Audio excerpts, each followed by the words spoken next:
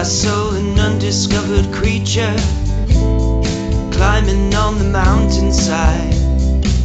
Welcome, everyone, to All About, All Elite for the week of April 19th, 2019.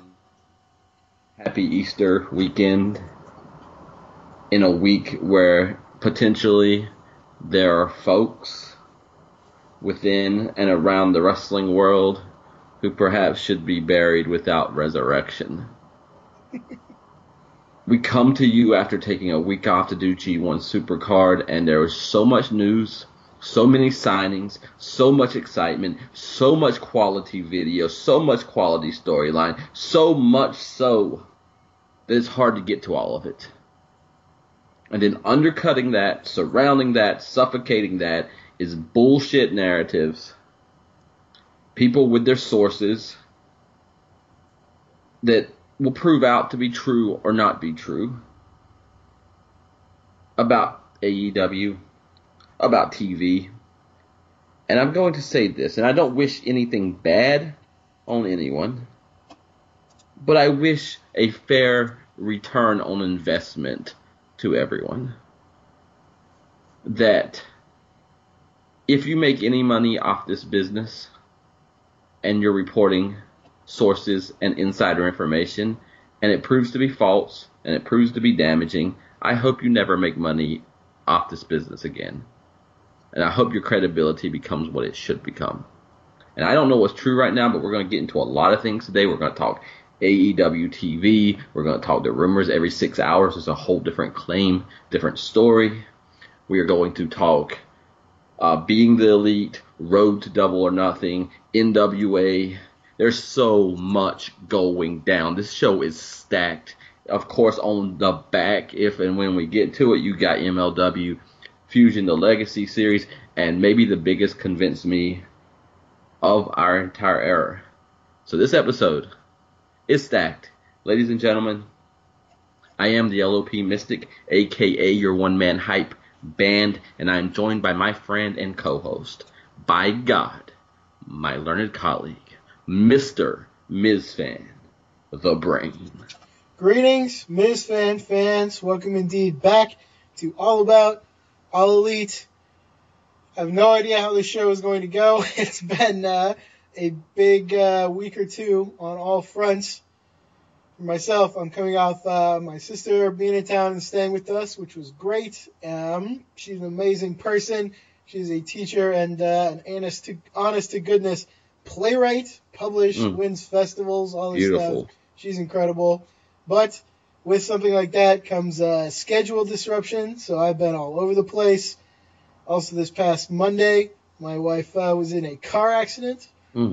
And it was, I won't say that it wasn't serious, because the car is totaled, and she did go to the hospital, but more or less she is okay.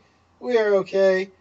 And, yeah, it's been a lot of stuff. We are recording this at a completely different time than usual due to all of these scheduled disruptions. And just so happens we have one of the most obnoxious things to talk about today. But on top of that, we do have a lot of really awesome stuff to talk about today. So I'm very excited. I am prepared. I have made it to this point. My friend, let's get into it right now. First of all, I'm thankful that your wife is okay, and my thoughts are with you on that whole situation. That's the first time I'm hearing about that, and you know, we're already doing this at a different time. We're doing this recording at night, the night before we usually do these shows in the morning on Saturdays.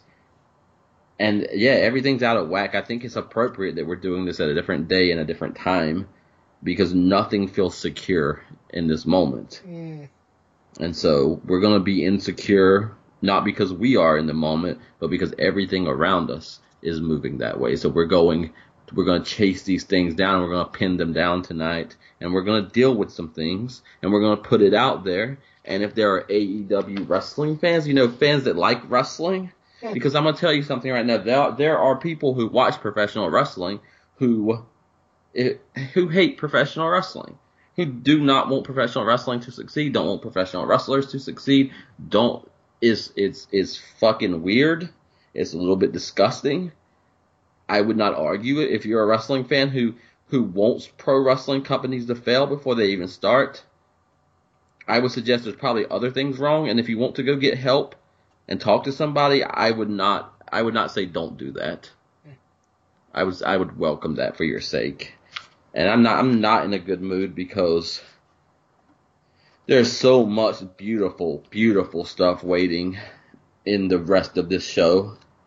So much beautiful stuff. Like, we are going to talk about the 5-star system and if it is a flawed system beyond repair, if it needs to start over again. We have an amazing Convince Me. There's some storytelling elements in AEW this week that reminded me of why I love professional wrestling. We got beautiful, beautiful things to talk about, but we cannot ignore, cannot not talk about the fact that AEW is currently either in negotiations to be on Turner and it's unprecedented, or they're begging their way to be an infomercial and pay their way on. And the rumors, I got 4 articles that I printed out just to make sure I get all this right. All this happened within about a 24-hour window, mind you, where you go to bed and all the rumors are that AEW will be on TNT, and that's something for everyone to be happy about. I promise you.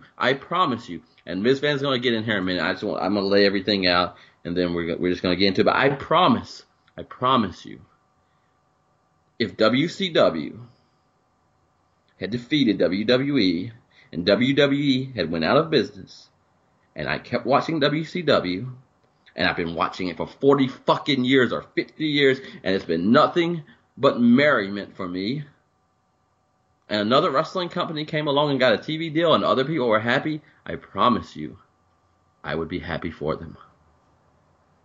That's the simple basics of it. Again, if we can't meet there, then just please step off. We don't need you listening. I honestly don't want you to listen. I wouldn't want to talk to you. I wouldn't want to sit next to you in a wrestling show. I wouldn't want to sit next to you on an airplane. I wouldn't want to chat with you online. So step off. I really don't want anything to do with you. So we get this report from one Tony Maglio. I'm just trying to listen to him on his podcast, but only got 5 minutes in because the show started. This guy's supposedly plugged in, and the funny thing in the beginning of the interview is they said you're really plugged into WWE sources, so that is interesting by itself. But he comes out with this that they're going to buy time. AEW will be buying time.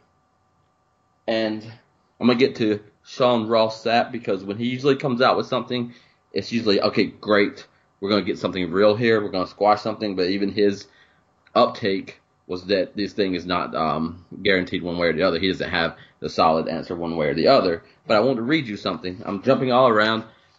I could not make myself prepared, listeners. Like, I could have done this maybe more succinctly, but I knew something. It's going to irritate me so much to talk about this that I could not prep it because I knew I could only do it one time. That's how much I'm irritated right now. So Sean Ross Sapp begins his article, and I'm jumping ahead because his is a response to what these rumors that came out. But his first line, AEW is a polarizing topic before they even held their first show, and that's to be expected. So he's not really making a judgment. He's making a factual statement that is disgusting, that makes me lose respect for humanity, and sure as fuck lose respect for wrestling fans. Because there's always something in my nervous system, in my felt sense, that said when everyone tried to stigmatize TNA, and they would have a good reason, oh, they jumped the shark here, they embarrassed wrestling here, they did that, I always knew you're telling the truth and you're not telling the truth. You're telling the truth that TNA gave you excuses, but they always knew there was a bit of let's stigmatize this company so that no matter what it does, it will always be marginalized. It will always be small. It will always be for the other fan and the lesser fan, and it cannot grow. And this is what irritates me. I don't want to be talking about this tonight, but Mr. Sean Ross Sapp says, why does it matter? Why does any of this matter if they're paying or not paying? I'm not sure it really does to anyone outside of AEW. They're not a publicly traded company, and whatever method they utilize to get on television is really on them. You know what? In a perfect world, That's true. But you know why it matters? It has to matter to me, even though I don't want it to, because if that perception wins, then we've already marginalized AEW, we've already stigmatized it, and then it can't make it, not because it's not good enough or it doesn't have potential, but we've already stigmatized it. And can you please take a step back if you're listening, and thank you for listening, but can you take a step back and think about wrestling fans who are already kind of othered in a lot of society. Like, this is not high art to most people. It's embarrassing still. I don't care if ESPN covers it. It's still, we are othered by people outside of us. And then we put a stigma on our own brands, our own companies, our own sport, our own love before it gets started, so that it will be crippled at the knees and people will lose money and jobs and space on TV and fans won't get what they want and wrestlers won't have the opportunity. We do that to ourselves. That is disgusting.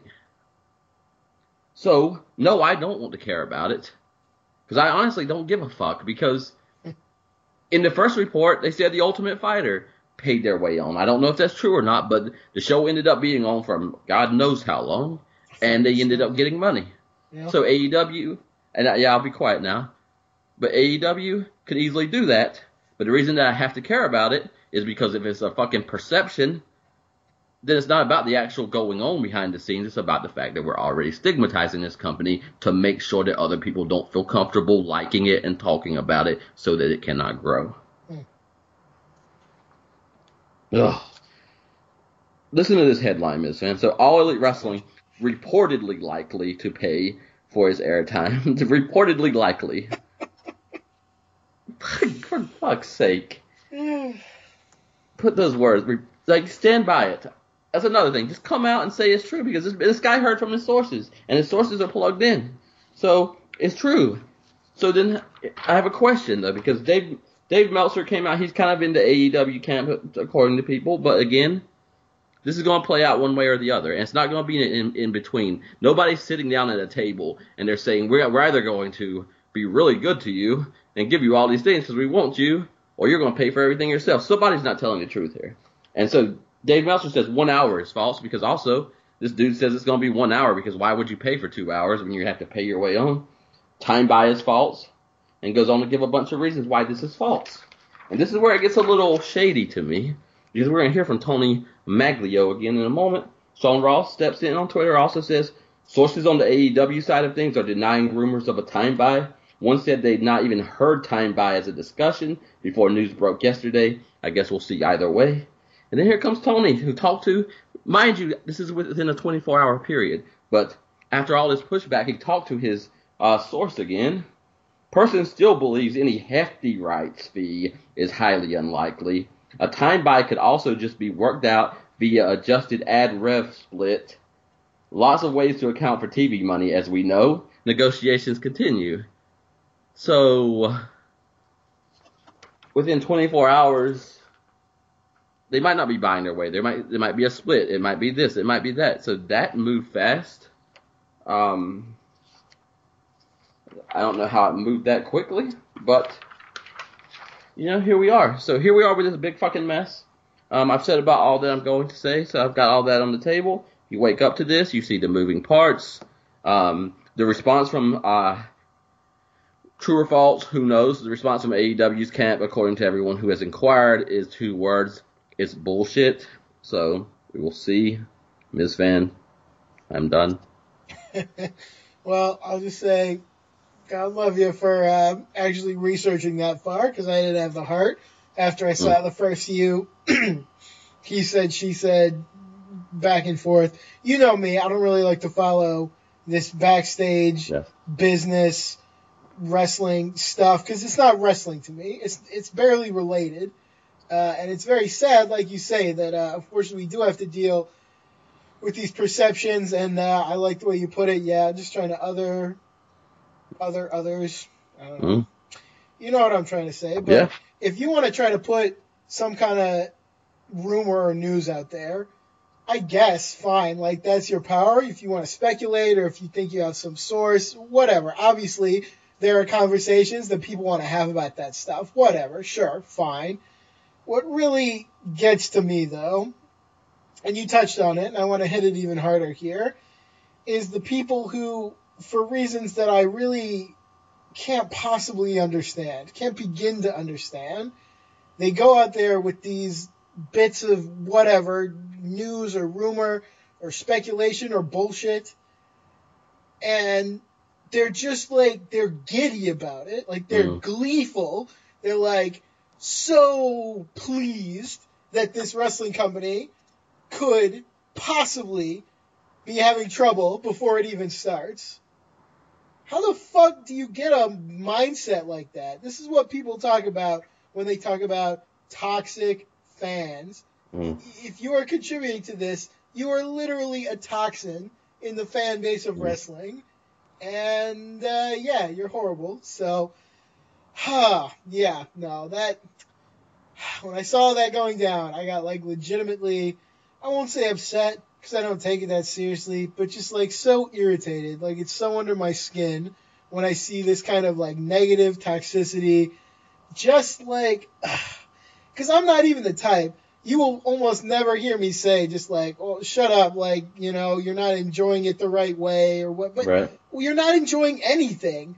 You know, you're like, ooh, some misery. Yeah. Oh, misery. Yes. I found something bad. Great. Like, oh my God, Jesus Christ. I can't even engage with that kind of mindset.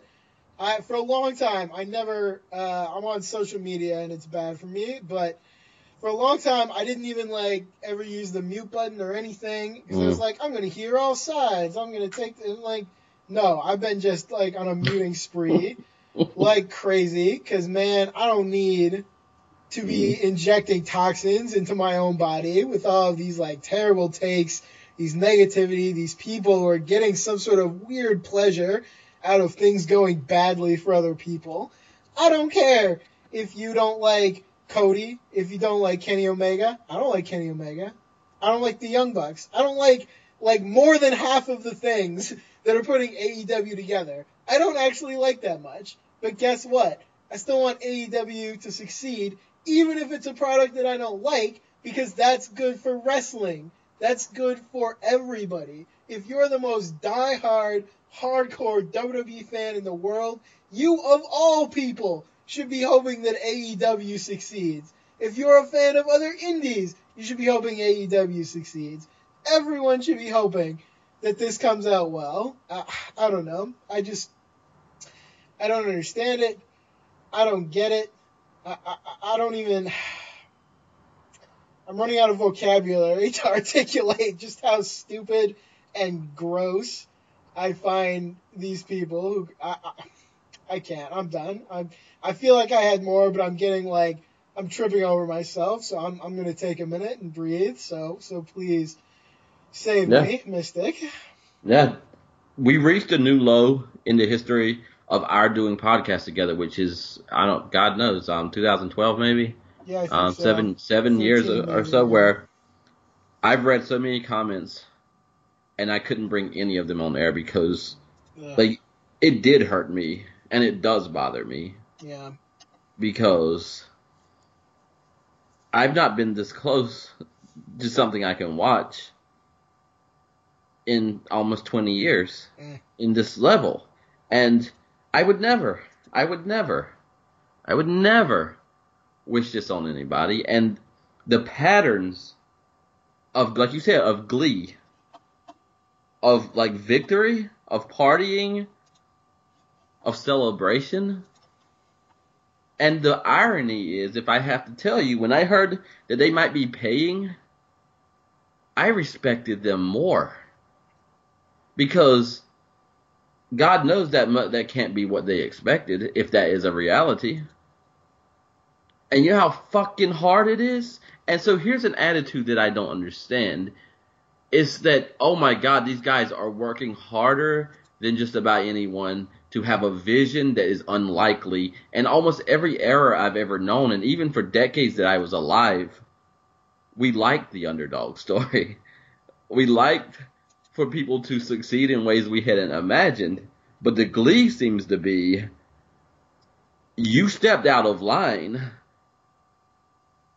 There's this authoritarian, like, you stepped out of line, you need to be punished, and we want to see you brought down.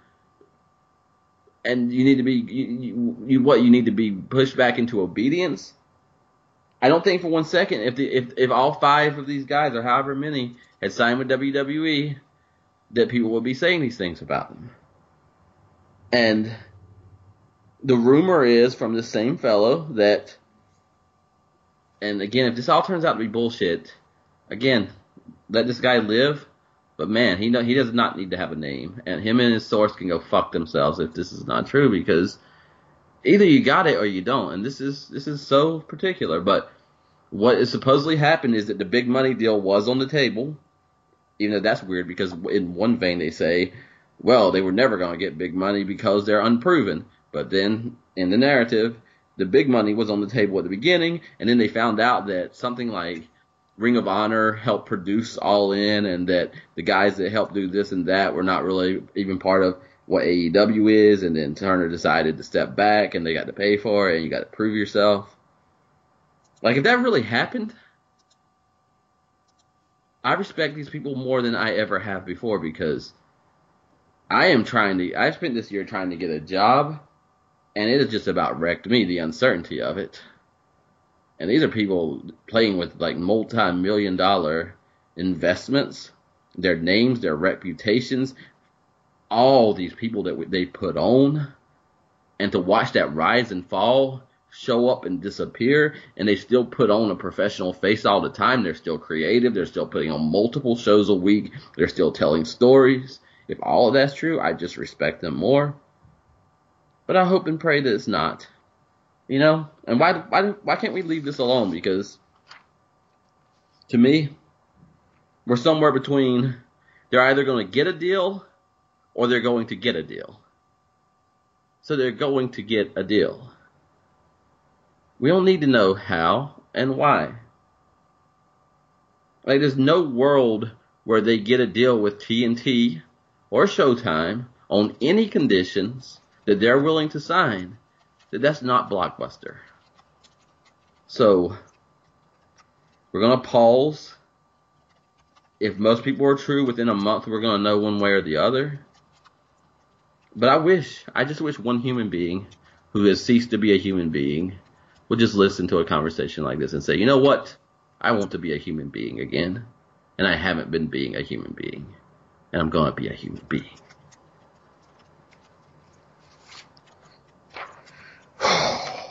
You know what really gets me is that if this is true, and I have no idea if it is or not, and I don't know if I even really care, but if it is, it's so stupid because Fox is paying, what, $1 billion to WWE or something for their content? And that's fine. Like, I don't begrudge them that. That's cool. I think everyone should pay $1 billion for wrestling. I think wrestling's amazing, and I think wrestling should get a lot of money and a lot of respect. But man, if you can pay the WWE $1 million or $1 billion for like their B show, and then AEW, if they can't even get on the air without paying money to the TV network, that's so stupid. That's just really stupid.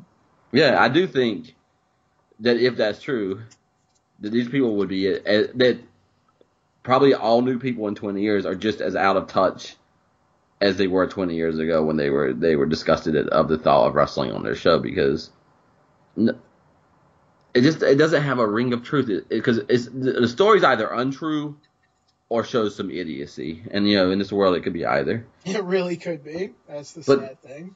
Either they did or did not sell out All In, and either they did or did. Oh man, yeah. Either they did or did not get conversations with these companies based on the buzz they've created, based on their social media, based on the prospects. And you can't tell me that these professional organizations can't work out a deal that, whether it's we're only going to be together this long and then we'll renew if everything proves out and everybody's on the same side. Like, it doesn't make sense to me. My heart, I'm not going to see a dime of this. But my heart is with, here's a shocker. As someone who calls himself a wrestling fan, my heart is with the TV company giving the wrestling company money so the wrestling company can give the wrestlers money and the wrestling can be on TV for the wrestling fans to enjoy. That's my take. As off base as that might be, that's my take. You know why? Because they're doing fucking awesome stuff. And I am also happy that the B show, SmackDown, gets $1 billion deal. That sounds, my brain can't hardly get around that, but more power to you. Yeah. I'm not mad. Okay? Is that, if you're listening, at the end of the show, Ms. Van gives out contact pathways every week. Please, for the love of God, tell me why I am in the wrong here and I am seeing this wrong. I would not going to give you money because, like I said, I'm trying to find a job myself. But man, I'd come close. Tell me why everybody that is a wrestling fan of any company isn't saying exactly what we're saying right now.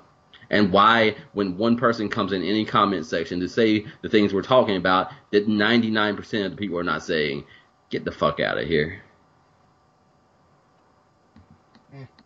Okay, here's something from Cody Rhodes. He says on the Ross Report, I've jokingly said it's currently at about 5% WWE talent on our roster. Chris Jericho, Jim Ross, Cody Rhodes, a few others maybe. It's not the same. Having that equity with WWE is wonderful, talking about people who have been in WWE that might want to leave or leaving. But you've got to be able to cut it and meet the standards that people have for their actual bell-to-bell contest. That number might increase. There being the opportunity to exist for boys and girls to make more money here or there, just to have options. If they can play, they're going to play. But right now, the recruitment is more about freshmen. I want to build a new class of guys. I don't want them to feel like they were set up and that was it. I want them to feel like they were set up to win and succeed. Right now, it's a lot of faces you've never seen and people you'll be surprised when you do see them. So that's Cody Rhodes' stance on what they are trying to deliver at this moment in time.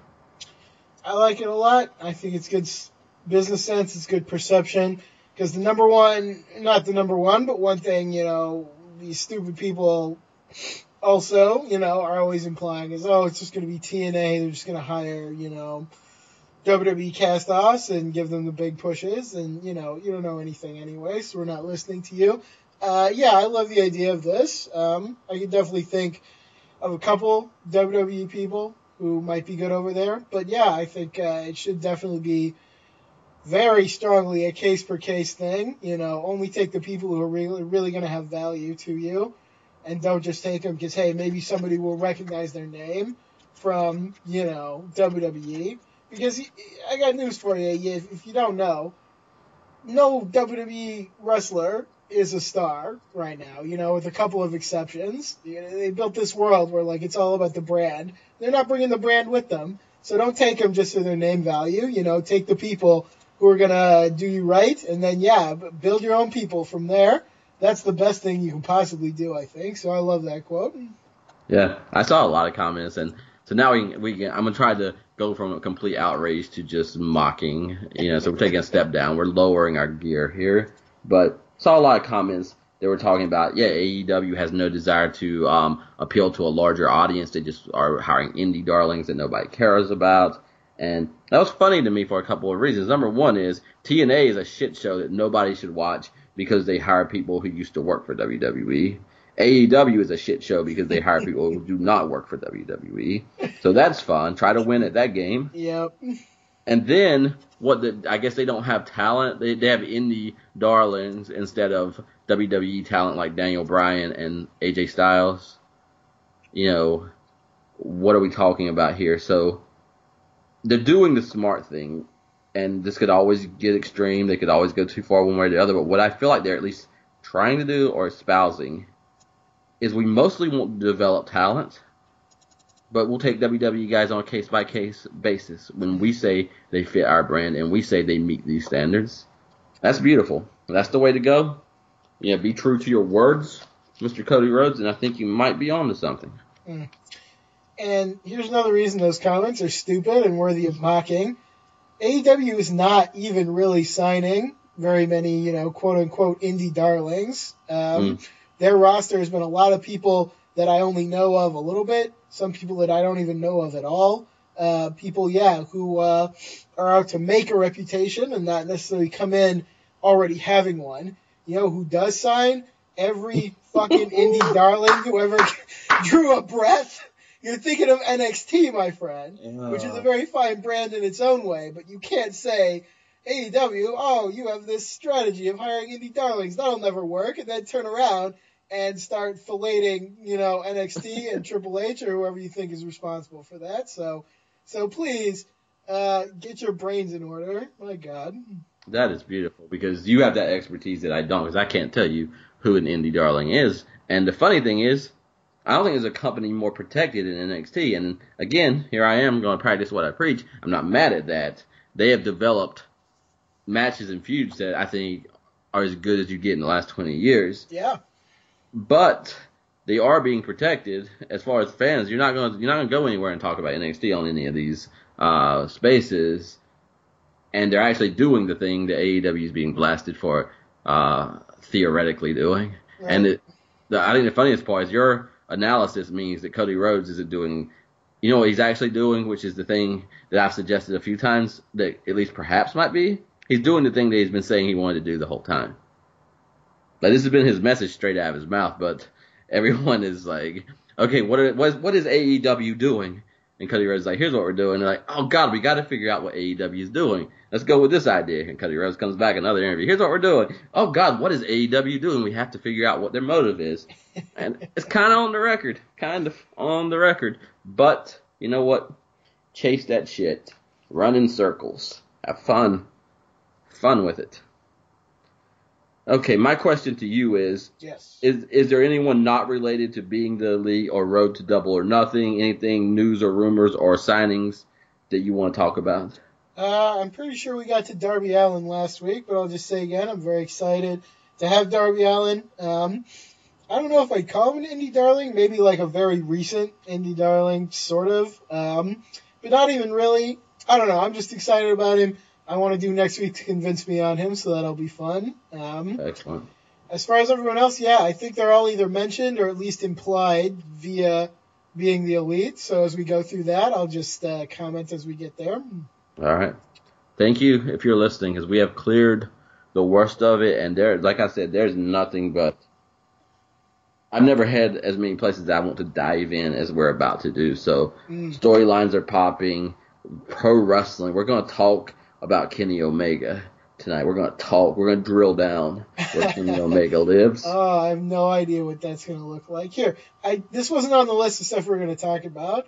I'm really curious, though, and we can save this for later if you want, but you mentioned on LOP Forums, which is a great site, that everyone should go to and take part in the conversation, lopforums.com, but you mentioned that different from last week, now you've kind of learned some more stuff about Ring of Honor, and now you're very much more in kind of a fuck Ring of Honor kind of mood, which is funny because that's where everybody else was last week, and you were pushing against it. So I'm really curious what those reasons might have been. So do you want to talk about that at all a moment now? Yeah, I'll just say it really quick. I don't know if any of this is true, but it's about 3 reports in a row that I've seen in different places that keeps piling on. Number one, and this is how much bullshit these rumors are, but they're like, as long as this isn't a work and then all this is false and this is true. But the first claim is they're not going to use Enzo and Cass because they got backlash for doing it, so that thing's just done. So that's number one. Then number two, they claim that the person who's kind of doing the booking has been kind of pushed out because they were pissed off about the reaction to Enzo and Cass and the reaction to the Beautiful People, and Bully Ray and some others have been elevated, so there's a new power dynamic. And then this makes... I'm sorry, it's funny because everyone was blaming Bully Ray for both of those things, so if he... it just goes to show. And that's the tough thing again. It just ties back in. All these quote-unquote news reports, you can't have very good sources in an industry where the entire point is they're going to lie to you if you're not in the industry. Preach. So, it's ridiculous. I'm sorry, what's number 3? Number 3 is the most ridiculous. Like, you're laughing now and you're having... Like, this one blows my fucking mind. Oh, boy. So, the rumor is they're punishing people now who worked at All In because they're pissed off with AEW. And so, they elevated Bully Ray, and they're punishing people who worked at All In. Like, what do you do with that? But I don't even know that's not true, because then the last thing that I heard is the only reason Ring of Honor worked with All In is because they thought that it wouldn't go as well as it did, and that the guys would kind of see, like, the grass is not greener, and they really would be part of Ring of Honor, and that they kind of feel screwed over a little bit, and so on and so forth.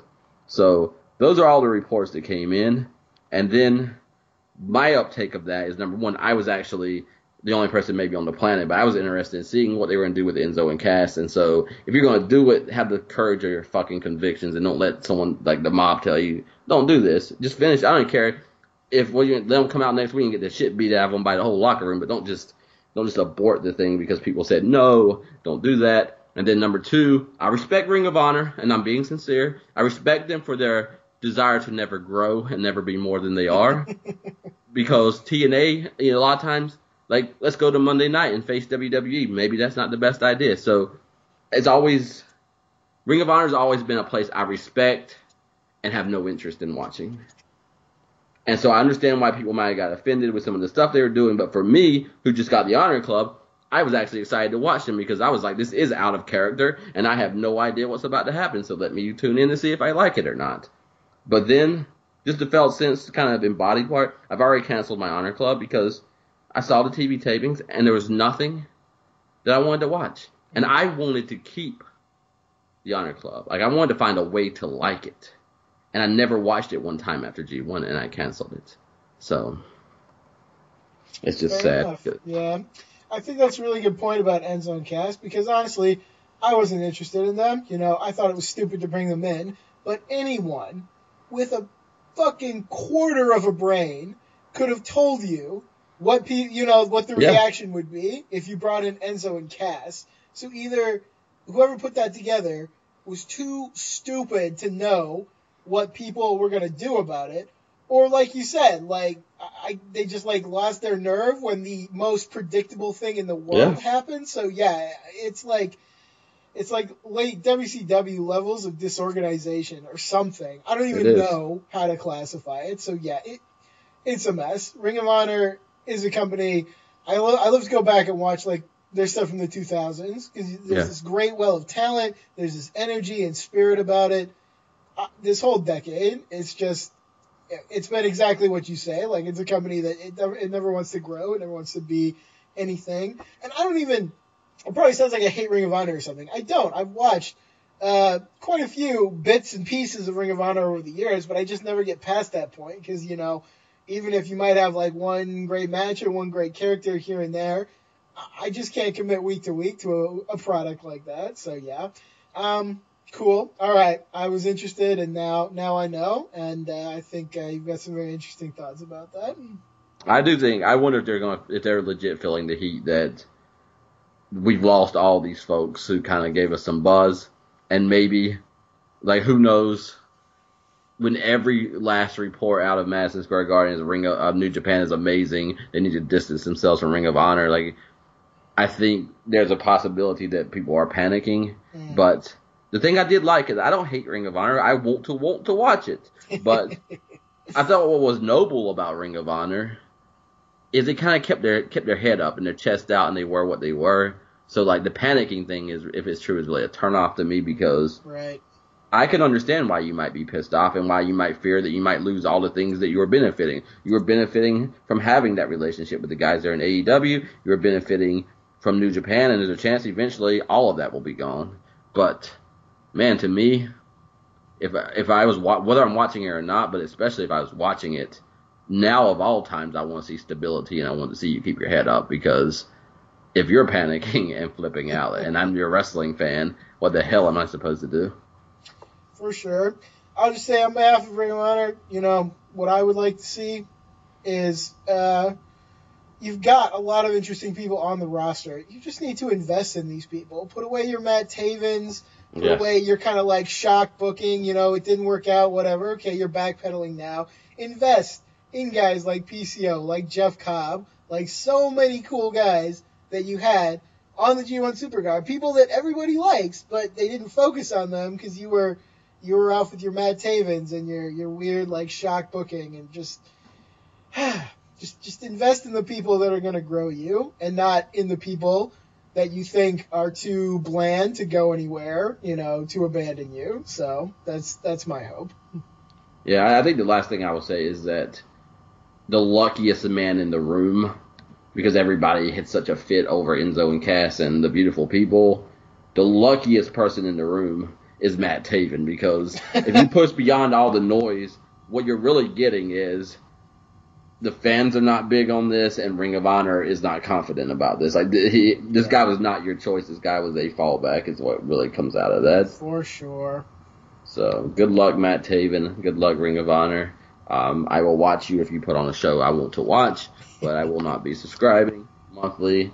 Props again for doing Madison Square Garden, but man, if you do it again, have your shit together next time. Yes, most important thing.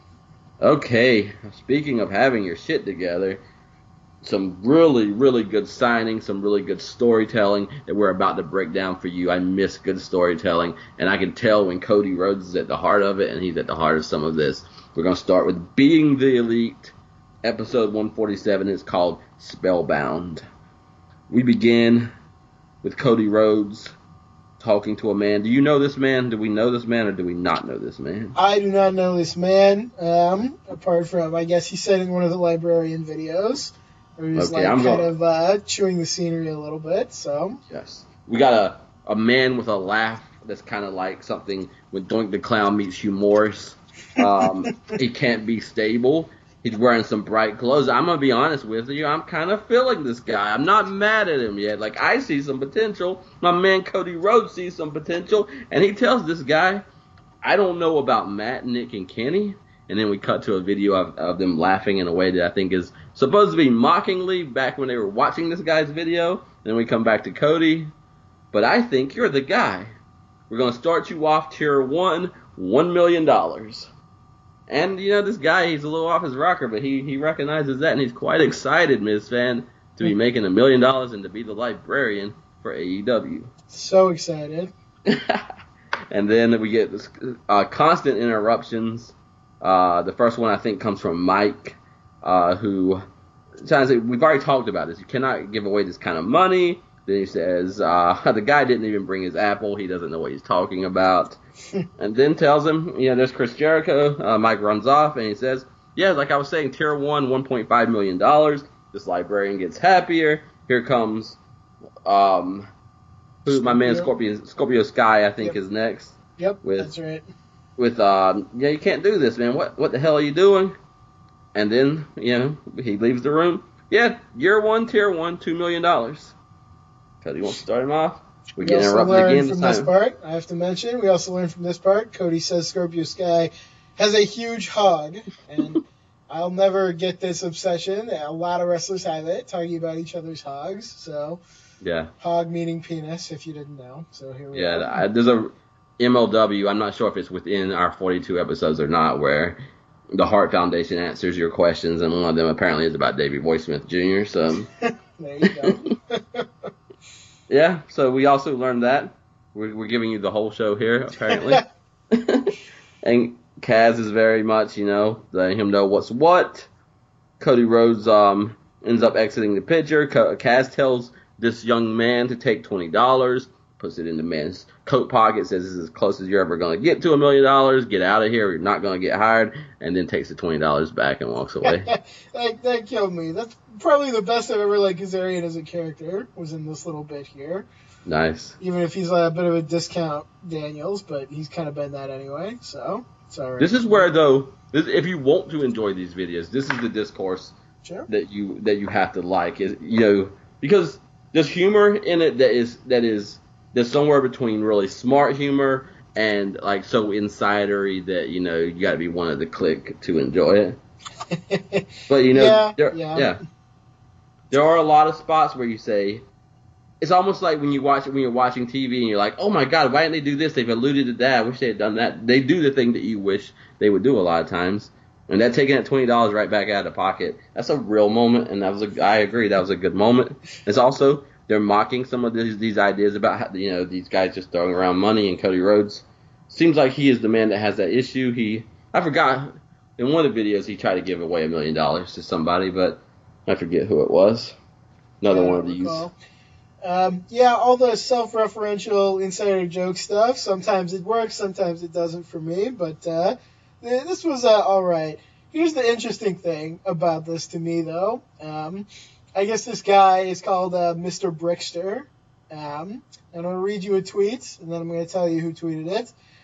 The tweet is, I invite and encourage everyone to follow my good friend, Mr. Brickster, on his journey to become a wrestling superstar. Hashtag brick by brick. Do you want to take a guess at who tweeted that out? I have no idea. It is the patron saint of WCW The Legacy Series, Lex Luger, tweeting that out. So, yeah, somehow this guy is connected to Lex Luger. I would never have guessed that, but this librarian guy? Cool. Yeah, the librarian guy. Well, here's what I'm telling you. I just got my courage back. I apologize. I am winded from this episode already, but I like this guy from the moment I saw him. I'm a fan of his, and I'm going to go ahead and give away a spoiler, even though it's in my notes at the end of the show. Here's how good AEW is at marketing. Fucking TNT. Open your ears and listen up. I would put money down right now to watch Librarian versus Librarian. And we'll get to that by the end of the show. But I honestly would put money down to see that match because it's just so symbolic of everything. That Cody Rhodes in every fucking situation is over here liking this, seeing this, promoting this, and the rest of that crew is off somewhere else promoting the exact opposite thing for the exact same reason. So put Cody's Librarian versus Matt and Christopher Daniels' Librarian, who we'll get to before we're done. And man, let them go at it for this infamous title that no one would want, but now we could have guys fighting for. You know that match will definitely include a shush off, right? I know. Okay with that? The Young Bucks will probably run into a company at, one on each side. It'll be the shush equivalent of a super kick. Oh man. No, they'll probably run in and they'll just end up super kicking both guys and posing because the librarian gimmick is stupid. I don't know. We'll see. That's the day they become Triple H. Oh, boy. You joke and not joke, and I acknowledge that could happen. And I acknowledge, last time we talked about Matt and Nick, they were deep on the shit list. But I'm going to tell you something. Sometimes if I ever like them, it's a non-wrestling segment where they're talking about something like the next one, because this has been buried because it's been out a few days, but this is somewhat of a big deal between, working with AEW and being signed full-time, and we got another signee announced now. Yeah, I want to agree that I probably like the Young Bucks best when they're being more genuine. And that's true in their wrestling as well, because I've seen them wrestle matches, which are much more like traditional tag matches, and I think they can be very good at them. It's just not their bread and butter, and I get that because that's not kind of what they got famous for. But just the same, they're very genuine. They talk about kind of some of their history. They're talking particularly about Chima and his relationship to Dragon Gate and how he worked PWG many years ago and kind of brought the Young Bucks over to work Dragon Gate, which was their biggest exposure by far at that time because PWG is kind of like known now as like the super indie, but it did not really have that visibility in the 2000s because wrestling did not have that visibility. It was much harder. You have to like order the DVDs and crap, and it's like, who could even imagine that now? Yeah. Except PWG fans, because you still kind of have to do that. It's ridiculous. But that aside, this was very cool. Yeah, I like this little bit. They have signed Chima to be a full-time wrestler. I don't know how that works with his OWE project. I don't know what the logistics of all that are, but it's cool. Chima, as I've talked about, is probably the biggest non-New Japan star in Japan. And it's weird for me to, in a way, to think of the Bucks being like, oh yeah, like we're returning the favor, we're giving a big booking to Chima now, because like over the course of their career, Chima, he's been on top of Dragon Gate, and they do like 10K shows, like once a year at least, and they do a lot of like 5, 6, 7K shows, 8, 9, all that, all through the year. Whereas, the Young Bucks, for most of their career, they're performing in front of pretty small crowds. There's nothing wrong with that.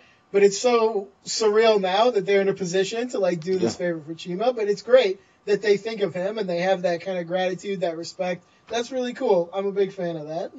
Yeah, and they tried, they say now we have a little power, so they try to understate it. But at the same time, it's not only, potential platforms, which we've talked enough about for today, but it's also, the money that he's going to make and just the exposure. It's a really cool thing. Did you see the picture with Pac when they were starting out? Oh, yeah. Yeah.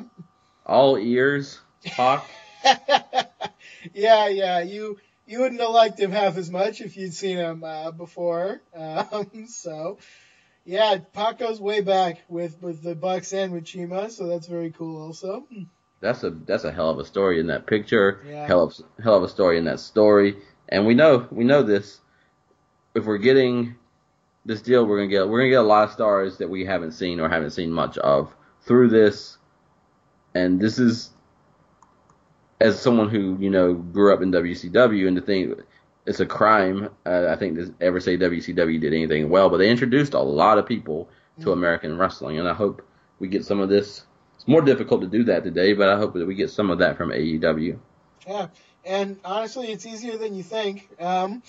All the time, I have a guy like Colt Icon just asked me about some Japanese wrestler I had never heard of the other day, and I'm like, the well is so deep there and everywhere that you can keep finding people, and they'll be like really fucking great quality people sometimes, and you might just never heard of them, no matter how deep you've been digging. So there's a lot of talent out there that can be discovered, that can be brought over, and I think that is super awesome.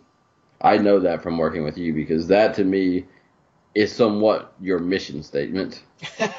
Yeah, no, I specifically seek out wrestling that I've never seen before, wrestlers I've never seen before, so, it's great that you can just keep going on that journey almost infinitely, honestly. It's so cool. I was very proud of myself, because in the list that Colt Icon gave you, one of the guys he hadn't seen much was Peter Avalon, and I've seen him maybe 3 times, so I was quite proud of him. Peter Avalon? I meant to ask you that. I've watched him. I've watched him in NWA mostly, so I watched him versus Tim Storm. Am I getting that name right? You got it, yeah. Yeah, it's Tim Storm. He wrestled Cody. He was in a program with Cody Rhodes when Cody Rhodes was NWA champion. So Peter Avalon? I didn't know that. That's cool. Good for him. I like Peter Avalon. I don't think he's ever going to be your world champion, but man, you need good supporting players like Peter Avalon, and he can really do some good stuff. I agree.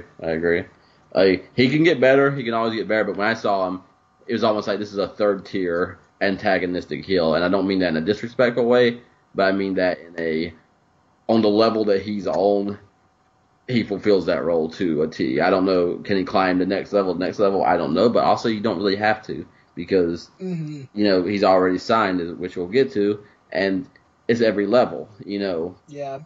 He's not an MJF yet to me, because MJF I hope is not always going to be what MJF is right now. There's room to climb, but both of them execute what they're trying to execute the way they're supposed to execute it. And I have such respect always for guys who take literally anything you give them, and they not only make it work, they make it shine. I first saw Peter Avalon when he was brought into TNA for a while, and he was like a pure, like, pathetic jobber. Like, the whole point is that he was like getting beaten up, and man, he was so great. I never forgot him, and I looked for him everywhere. Like, after that, I've been seeking him out ever since for years now. So yeah, man, you get any role, and if you hit it out of the park like that, I'm gonna be a fan for life probably, because I love people like that. Yeah, and this is, again, we have given you a million honest reasons why we may not watch AEW, but this is why I want to succeed, because as hard as he was working, maybe that's somewhere to start too. Every time I saw him, he was working his ass off at what he was doing. And so, would I rather somebody do that forever in a small gymnasium for whatever amount of money they can get, or to make like a respectable living, shining in a promotion that I may or may not watch? It's always going to be the second one. So we're going to see him. I kept alluding to it, but we will end this video in a bit, and we're going to end it with Peter Avalon. So, the world is coming full circle. SCU wants $1,000 for a picture of all of them, $500 for a shirt. They got bills to pay, and people walking away not paying that money, man. Damn it. Yeah, they got lots of things to buy. They got to buy an Xbox every day. They got to buy every expensive thing. I think my favorite thing about these, ever since they became the Addiction with Daniels and Kazarian, I've liked their promos. I think the most fun thing is they're clearly just at, I don't know what con they were at or what show or whatever, and they're just riffing. Like nobody sat down or like, oh, let's make a script of what we're gonna say. No, they're just out there. They're just having fun, and they are funny. Like, I like SCU. They can be a little obnoxious at times to me, but mostly I just have fun watching them, and I think it's fun to just do a segment like that. Yeah, they're also having fun, which is nice. Yeah. And so I think Christopher Daniels has to buy an Xbox every day for a month for his children. And just to kind of improv, I think the Scorpio Sky, says plus all my rats, and that just feels like it's thrown in there at the end. And like, you get the impression that the old fellas don't, they're not even about that anymore. Like, they don't know what he's talking about, but he's still got a little bit of that life in him, and he's off doing that thing. And then here we go. We get Shark Boy. We got a lot of cameos on this. I hope we caught all of them. And these guys have changed. I don't know what the hell this means, but it's in every time. Yeah. So, Joey Ryan is dealing with the fact that he keeps getting beat up all the time, and also the fact that his partner has left him. So here we get. I didn't put that together this whole time. That they're talking about Candice LeRae, who used to be his tag team partner. Yeah. Okay, never mind. I should have known that. So. She's gone, and they keep asking about her. Whatever happened to that blonde girl? Like everyone asked. Mick Foley asked this week. So. Yeah. There's that. And then we hear Joey, you really need to know how to defend yourself. And at first it looks like the doll of his former partner is talking. Is this Rosemary? It's Allie. Oh, it's Allie. Where's Rosemary in this? She's one of the people who asks him. Okay. She's the one with the kind of skull makeup on and stuff. Yeah. I don't know her, but I know the comment section was very happy with her appearance. So. Hey, I like her a lot. I think she's committed to Impact at the moment, but maybe in the future, I would love to see her come on. She and Allie, they work very closely together, so there's a good chance it could happen. Okay. We get a Fight for the Fallen pre-sale code, and then I think currently on the card, we got Shima versus Kenny Omega. Yeah. And we got Brandy Rhodes versus Allie, which we will talk about later in the show. So that, not bad. Not bad so far. Yeah, plus, what is it? The Young Bucks and somebody. Young Bucks and Adam Page versus Pac and, or is that the other thing? Am I mixing them up? That's why I didn't write it down, because I couldn't thinking find about it. Fyter Fest, I think. So, yeah. I don't know. I feel like that should be Fight for the Fallen. But this is why they made that whole angle with, Kenny Omega needing to market these things, because they're so close together and they're both in Florida, and they said it's going to be hard to keep them apart, and it really is.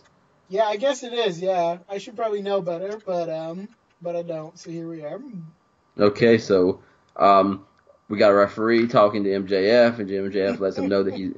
Can I just say again, MJF, why can't the series just be being MJF, and it's just all MJF segments, because that would actually be my favorite thing. This is the reason we're doing Being the Elite this week, because Amen, buddy. This is buried in the middle, and I knew it was somewhere, and I was like, there's no way we can miss this. We're about to have a run-in, which I want to have a real conversation about. So he tells the referee that he's way too ugly for AEW TV, and that he's cross-eyed, and then please don't cry about it.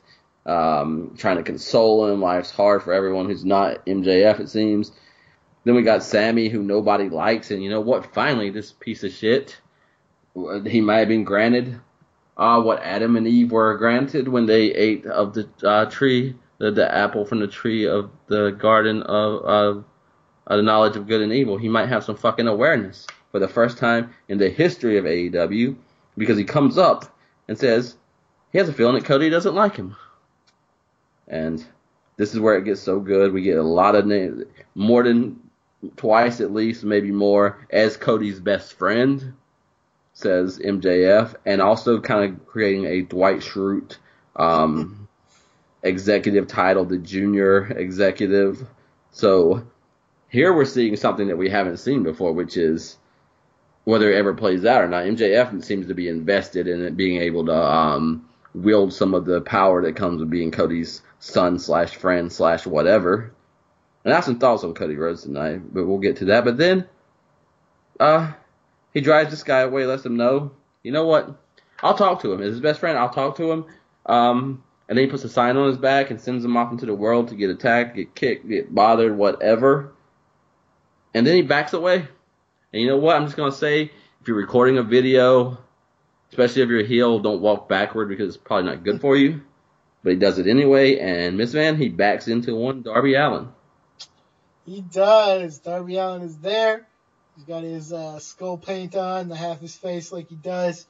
MJF tries the same trick, but Darby Allin, he's nobody's fool. He takes the sign and he eats a piece of it to disturb MJF. And hey, I gotta say, it's successful. MJF is a little bit disturbed by this weird man who is confronting him. So he might think twice before doing that again. I want to see MJF and Darby Allin wrestle, so I hope that happens in the future. Absolutely. His whole tone of voice changes. He says, oh, that's intense when he eats the paper. And that's something you should watch for. This man, not only his storytelling, not only his character investment, but MJF's tones, how many times did they change and for what particular reasons? The man knows what he's doing. Here's where Darby Allin is. I'm not going to be a Darby Allin fan until he wins me over. But I'm going to tell you something about Darby Allin. Darby Allin is the first person, I think, in the history of the show where I went out and researched him before there was a convince me. So I went to watch his matches and his promos just off my own interest. So we're getting somewhere there. Darby Allin has never really cared about being alive, so we can put him in the Joey Janela category, apparently. He doesn't care if he dies, and is really just in it. He's a very realist, very CM Punk style, a little bit of a nihilist. Another person who doesn't care, who probably does care, but at the same time, when you got him as a kind of a baby face who doesn't emote, and you got this, despite every fucking joke and facade, MJF somewhere under there is a fucking tryhard. And he's dancing, and he's trying, and he backs into somebody who is going to dance for nobody. And you just look at MJF and Darby Allin in a room, and you think, I'm not going to be comfortable as long as that personality is in this room. And the other personality thinks, I'm not going to be comfortable as long as that personality is in the room. Mm. And when you got that, you got everything you need. Add on to it, as MJF says, as a future star to a potential future star. You got two people hungry, two people young, two people who, in theory, could own a $1 million, multi-million-dollar, or billion-dollar business in the future if they're the one that succeeds and they're staring face-to-face at each other. There's so much potential if they want to go here. MJF wants to go to the bathroom to escape. Darby Allin is more than welcome to go with him. And he says, "No, man, I gotta take a shit. It's gonna smell really bad." And he runs away. He runs away. This is a man, if you watch these videos, with his own cleverness, his own humor. It's Jim JF that comes into the locker room and, like, disturbs everyone. Like, bothers them. Makes them move around uncomfortably. And Darby Allin, without almost saying a word, sent MJF running off screen. So, big introduction. When you've mentioned before that they've said sometimes that, well, maybe our shows are going to be a little bit more like our internet videos. In some ways, I really hope that isn't true. If it is true, these are the kind of segments that I want to see on television, because here you have a segment that's really only a couple minutes, but it really does a lot to establish the character of three people, and these three people have like radically different characters. You have Sammy Guevara, who's kind of clueless, kind of unlikable, kind of worried about it now. He's portrayed as being a little bit gullible also, trusted MJF and ended up paying for it. You got MJF, and man, what do I even have to say about this guy? He establishes himself every second he's on the screen. It's just a gift that he has. And then, you got Darby Allin, and, we've criticized a guy like Sami Callihan for doing, like, the not caring thing and maybe not really conveying that very well. But here, Darby Allin, who really hardly says anything, conveys it, like, 100 times more than any, like, Sami Callihan promo that we have seen, at least. You got three really distinct personalities doing really distinct things that could easily tie into things they do in the future, or they could just stand alone as kind of character establishing moments. It's very cool. I like segments like this a whole lot. Definitely the highlight of this show was this segment here. I like how you expanded that, because, three people, three very different personalities, and all of this is tied to history. This is a very brief company, but it's all about history. Sammy knows the encounter he had with Cody Rhodes. MJF knows all the encounters he's had with Cody Rhodes. So these guys remember their history, which is good. And you're right, because I both don't want to see that, like you said, when they say it's going to be partly like this. But also, if it's done well, I might like it better than anything in the world if they do it right. Right. It's a big gamble. But you know why this is so fucking good? Because out of this, like you said, three things could happen out of this. They all could go their separate ways, and they're all better for this because we all got to know them better. Number two, we can start a program between, let's say, Darby Allin and MJF, and that is good stuff. Number three, they might not see each other for 6 months, and if they're smart and they do it right and they're going to be my best friends, one day, whether you're continuing or not, MJF's just going to walk into a room to molest all the people with his humor and his ego, and guess who's going to be standing back there? It's going to be Darby Allin, and he's not even going to say a word about it, but he's going to turn around and walk out of the room. So somewhere, it's going to matter. And so, I think Darby Allin's a problem because just because you have a sober outlook on the world and you see everything in this dry way, it doesn't mean that you're necessarily more honest and more real, but there is something about the world that Darby Allin sees that MJF, all this personality, all this money, all this bullshit, is a way of not having to see that part of life. And so I think that this man is a very bad reminder, and this is going to get some depth psychology, but I think Darby Allin reminds MJF in his unconscious that he's going to die one day. And his money's not going to change that, and his gimmick's not going to change that, and his career's not going to change that, and all his bullshit's not going to change that. I think Darby Allin probably does things, probably hits MJF at a place that MJF has buried a long time ago, and MJF ain't got time for that. So, one of the first things, we're talking about two things for Darby Allin here, and then we can move on. One of the first things that sold me on Darby Allin, the first match I ever watched him before, he did a promo. The match was going to be against Pentagon Jr., who, as you know, is one of my favorite people in the world. And what he said is, Pentagon, you always say that you're having no fear. Cero Miedo, all the time. You're saying it so much that now it's a catchphrase. I need you to show me that you have no fear. Don't tell me. Don't stand there saying it over and over again. Show me that you have no fear. That is a man who will see through what you say to what you do, and if he sees something that is not matching up, he's going to call you on it, and he won't be afraid to do it, and he doesn't care. He doesn't have to tell you he doesn't care, because because he just went up and challenged a guy who breaks people's arms. He called him on what he thinks is bullshit. Yeah.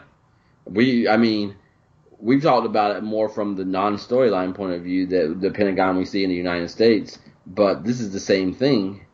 There was a time where maybe he says it once or twice, and he said it like a possessed man worshiping a master before he broke people's arms. And now, it's every other sentence. He says it while he's dancing with people. He says it while he's being a clown. He says it while he's distracting himself in the world. And so, man, if this man can be the man whose presence cuts through your bullshit, then he should just be kept in every room just for that purpose. Indeed. All right. Second thing about Darby Allin. Another thing that caught me about him right away is one of his big moves is to jump off the top rope backwards, sometimes to the floor, and not even look, not once, where he is going. He will guesstimate where you are and simply just launch himself. If you can match up even the moves you do in the ring to what your character is, then man, I'm going to be on board with you, honestly, because that is a man who doesn't care. If you are leaping off backwards from the top rope to the floor and you're not even bothering to look where you're going, then you're not a gimmick. You are a full-fledged character. You are living what you say. You are walking what you talk. Yeah, absolutely.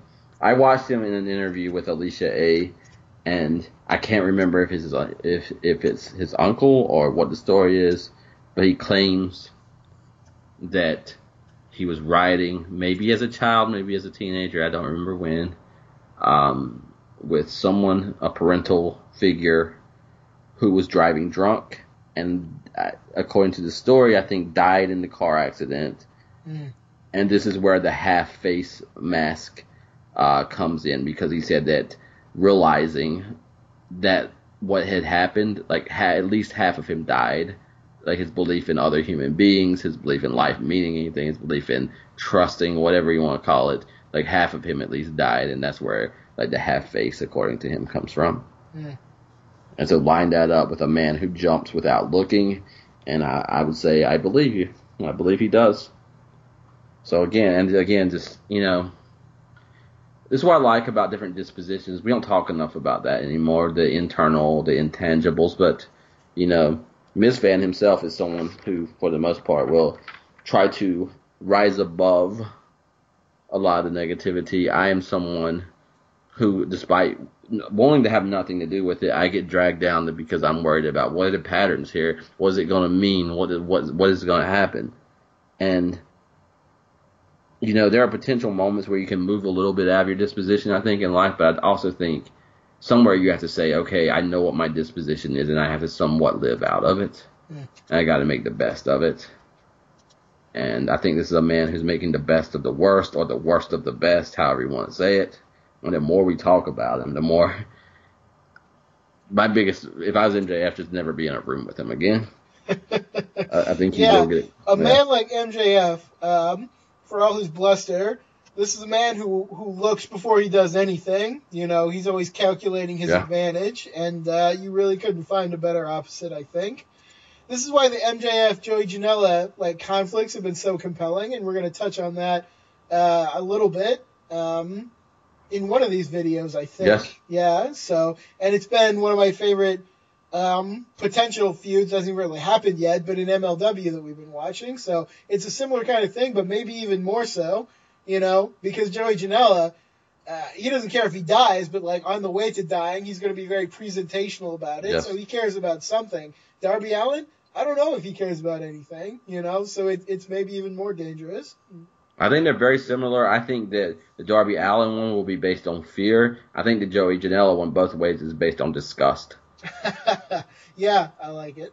They are disgusted with each other, and it's cross promotional, and that's also really, really beautiful. Yeah. So, Matt Jackson and Christopher Daniels. Matt Jackson is just flipping out. We already know he's hearing voices, he's having issues, but now he's getting paranoid. He can't handle the position he's in. He can't handle the responsibility. Lord knows if all that is going to lead eventually to maybe his taking Jericho's phone call more seriously than Nick does. Who the hell knows?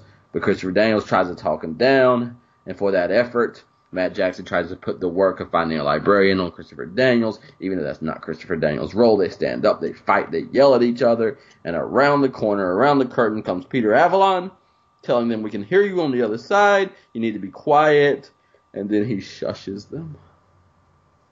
And in that moment, Ms. Fan, they have found their librarian.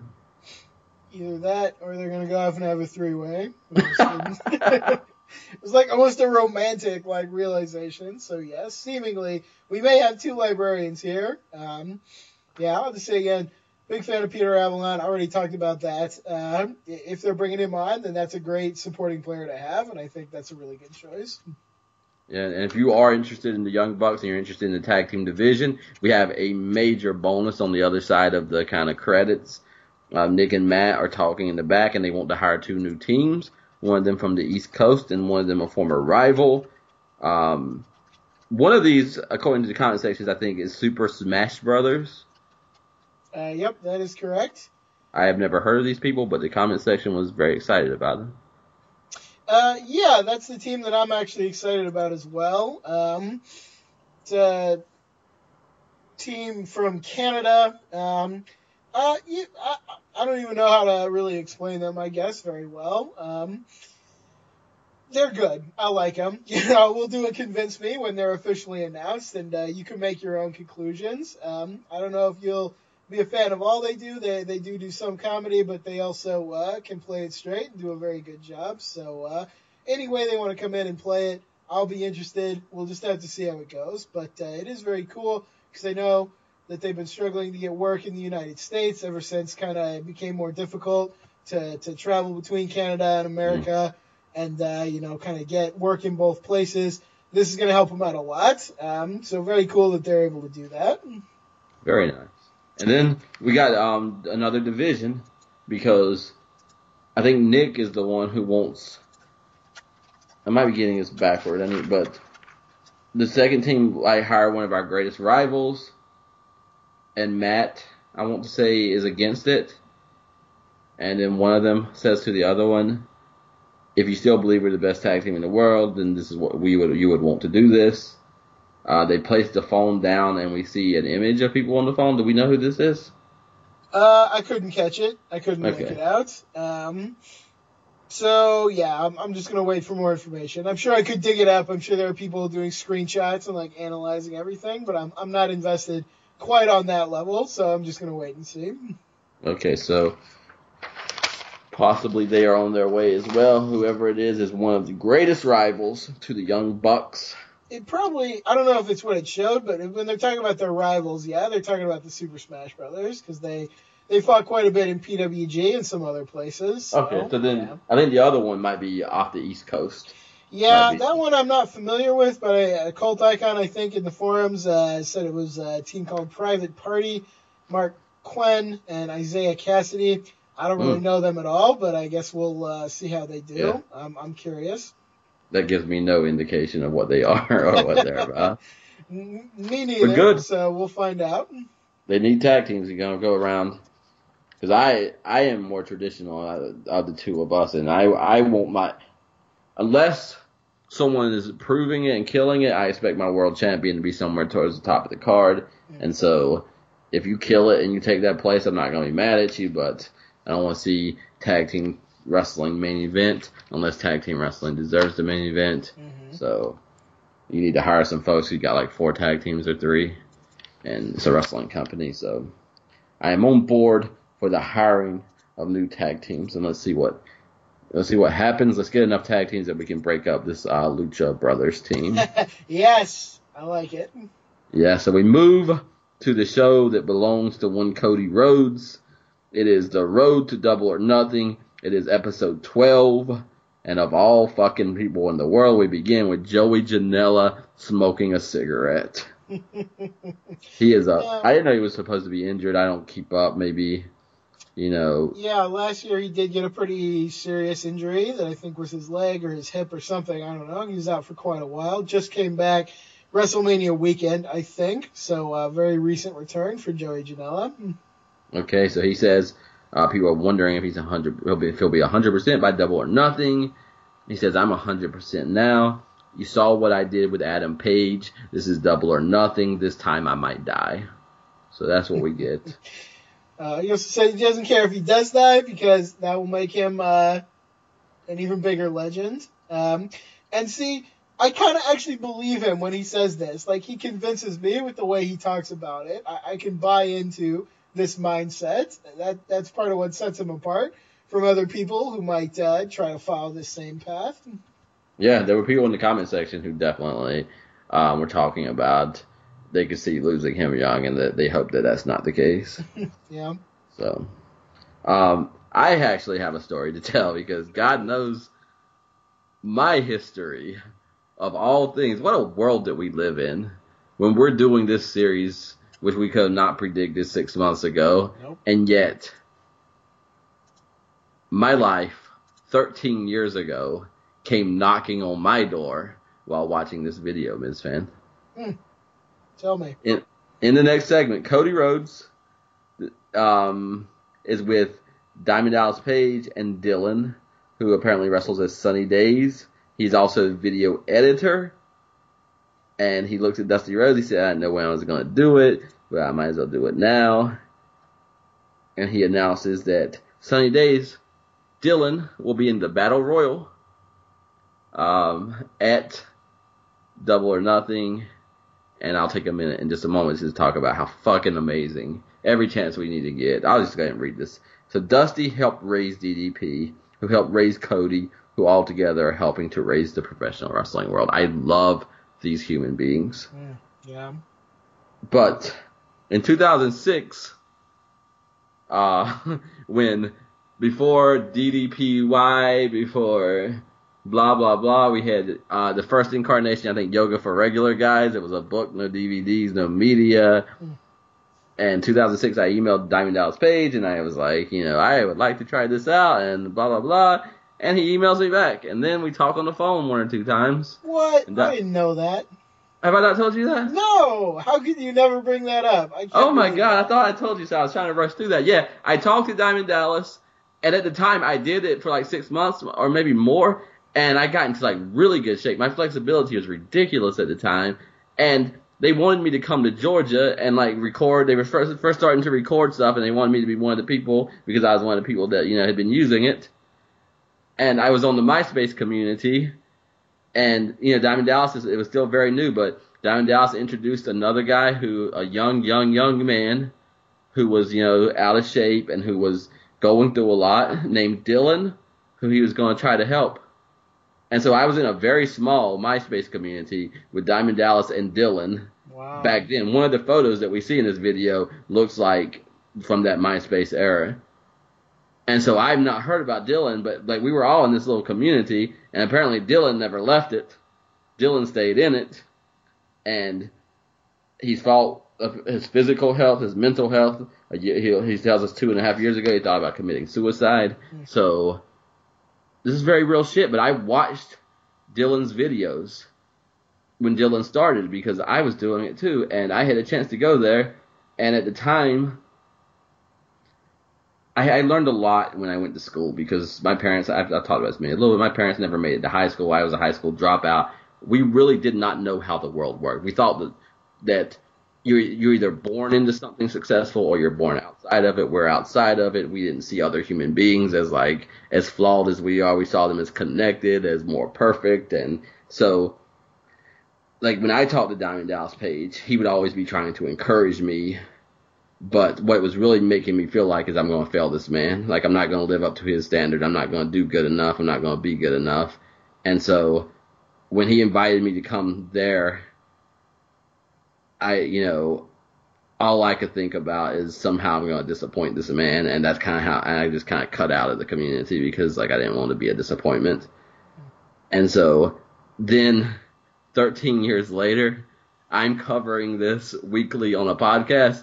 And Diamond Dallas and Dylan pop up. Like, what the fucking, like, what in the world is that?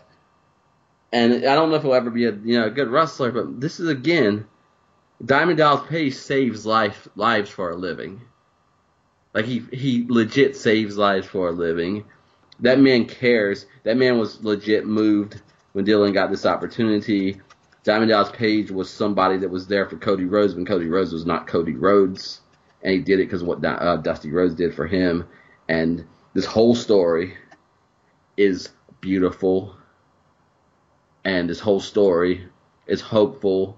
And, like, I know now, I've been a teacher. Like, I have mentored so many people. And the advice I give them, like, they're so young. And I never saw myself as young and able to become something. My life has always played out, so I'm always challenging them. Take risks. Like, what's the worst thing that can happen? Like, push those boundaries. I try to teach them you have narratives that tell you what you are, and you can't even see what those narratives are. And until you see those narratives, you can't denounce them. You can't step outside of them. You can't expand them. And all we're trying to do, and all I'm trying to do, is get them to see society or my family or myself have placed the narratives here. And there are ways to expand them or step outside of them. And I did not know that then, and I do know that now. And I function a lot better now because I know that. And if I had met Diamond Dallas when I knew that, that would have been a hell of a thing. But that man scared the fuck out of me. It was like, back then, man, when people were positive to me, I ran the other way. But obviously, because Dylan is not in the best of shape, so like this guy never perfected, I've got some air quotes, but never perfected that world, but he stayed in it. Yeah. Now he's editing videos. Now he's in the Battle Royal. And my hat is off to him. Because God only knows. Like, if I stay in that world, you know, the man's editing videos for, you know, you don't know, like, you don't know back then when you don't know anything, and I didn't know anything, that win, lose, or draw, you can't do a better thing in the world than to have Diamond Dallas in any way in your life. Mm. And so, I'm not the kind of person, I don't get mad, I don't get envious, but I saw a different trajectory, like a multiverse moment, where someone, like Dylan and I both at the same time, like we're trying to better ourselves here, we got some issues we're trying to deal with, we both end up in the same little MySpace community, and then 13 years later this man emerges, and I'm so glad that he overcame, and I hope he's able to keep doing that, because he says 2.5 years ago, I wanted to end my life, now I'm wrestling, I'm in a Battle Royal at MGM, and this last thing I'll say, then Cody Rhodes is sitting there like he's an 85-year-old man giving back to the business, you know, talking about what it's like to put these guys on, and whether they make it or don't make it, they will always have had their dream. They will always have had their opportunity. So Cody Rhodes has already become what Diamond Dallas is, and Diamond Dallas became what Dusty Rhodes is in that regard. Last thing Dylan says, people don't get opportunities like this. They don't get to follow their dreams. And no matter what comes of this or doesn't, that was a feel-good moment. It was a strange moment, and my hat's off to magicians in this world. Diamond Dallas is a magician. Cody Rhodes is a magician. If you find a magician who can transform you, themselves, and reality, like, let that magician be in your life, because magicians are few and far between, and magicians are freaking awesome. What a cool story. I didn't know any of that, and that's all cool, and especially cool, yeah, that this guy is able to do all those things. What a weird world it is. Maybe there's an alternate path out there where we're going to be seeing, you know, the Wrestling Mystic in the Double or Nothing Battle Royal. Who the hell I knows, have to throw me over the bottom rope. Or something, but yeah, no. It's a very cool story, and it's like 10 times cooler now, so thank you for sharing that. That's really incredible. Yeah, thank you for listening, and Ms. Van, and thank you if you're listening at home. Thank you for listening, because it's just, you know, this is cool, because this is what AEW claims to be, and they're trying to, again, live it, which makes the next segment all the more uncomfortable, because we have Brandy Rhodes in character, of course, we're speaking now, very much living down to the things that she said. This is a great segment in my mind, because she calls Allie and she says, you know what? We've never wrestled. I kind of want to wrestle you. And Allie's like, yeah, this is great. This isn't about what we talked about the other day, is it? Oh, no, this is not what we talked about. I just thought we should wrestle. Turns around, thinks she's off camera, calls another friend, wants her to be there, and see that personal issue. I'm dealing with that personal issue I told you about. Yeah. I really like this segment as well, because this is building intrigue. It's actually building, you know, what's going to happen in this match. I know some people are very down on the idea of Brandy wrestling, and I sort of get it, because she is very inexperienced. Yes. But also, I never thought she was bad when I've seen her. Like she's inexperienced, but she's not terrible or anything. That's my opinion. And if you give me a story with like this kind of mystery behind it, like who is this person? What are they going to come and do? I'm there for it. I think there could be something very fun between these two, and I really like how they built it up so far.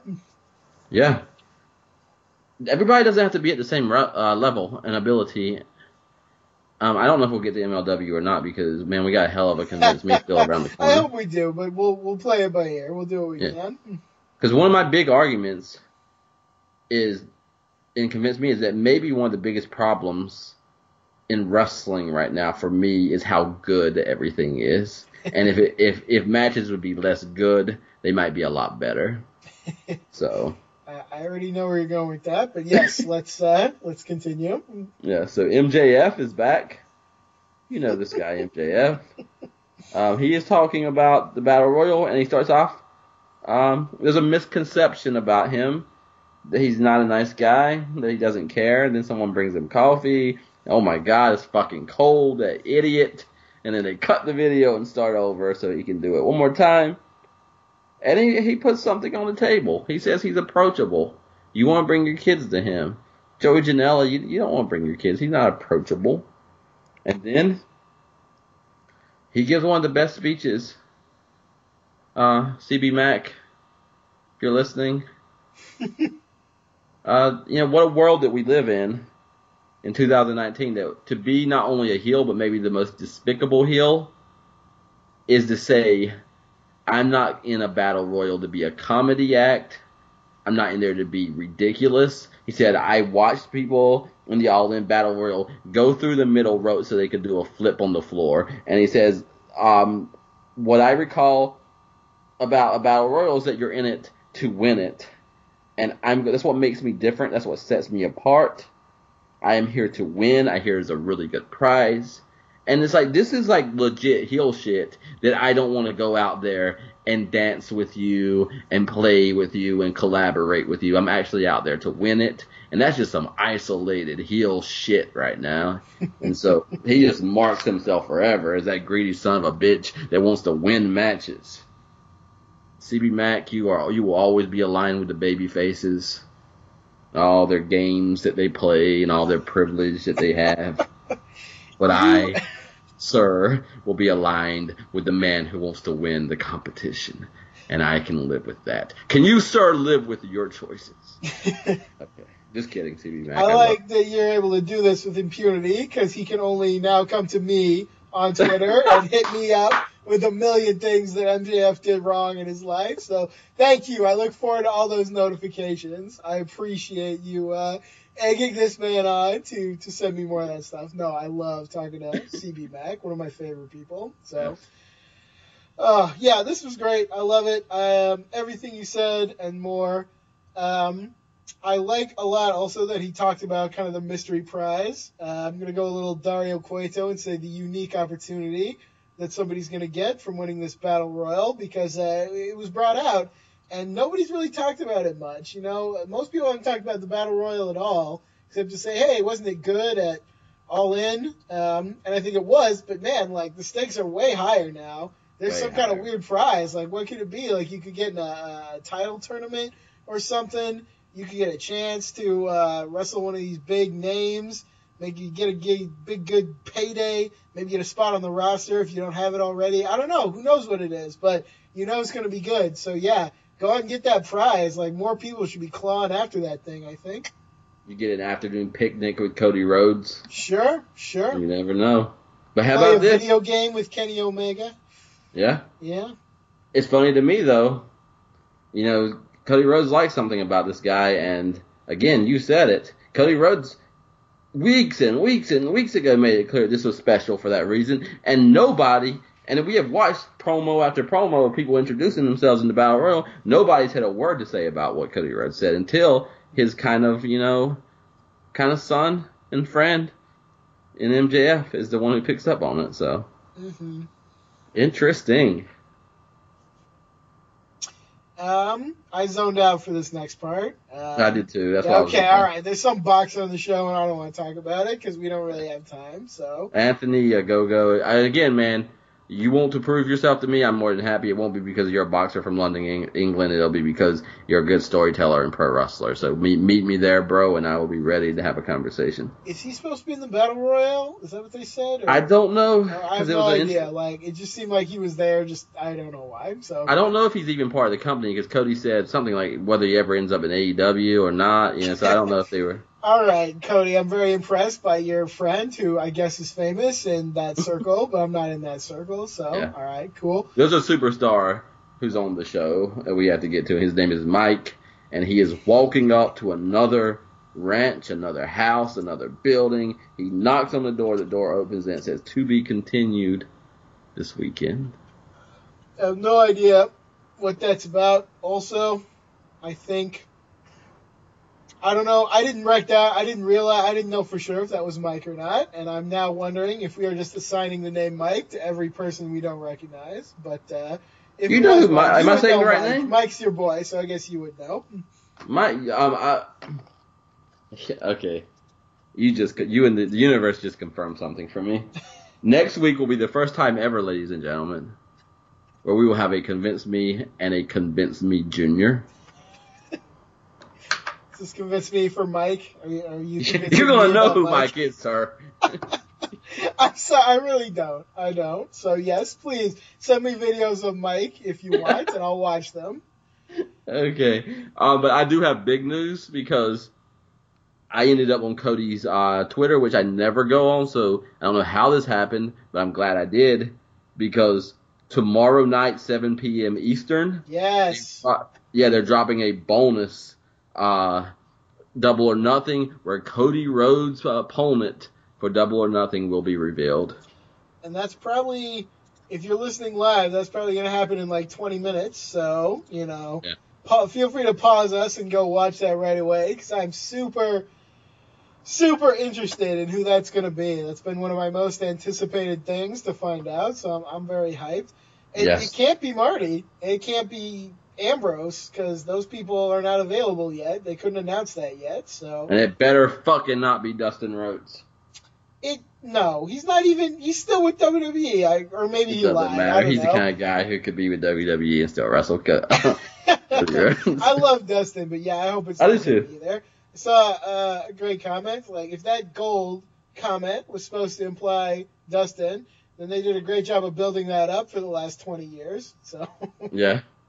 I will say, pause us. I would pause us as well. Yes. But here's what we got. We either have more than likely a double reveal tomorrow night, or Mike is walking up to the door of the man who's going to wrestle Cody Rhodes. Yeah, probably so. You're probably right. And man, he didn't have an apple in his hand. He's probably not in a good mood.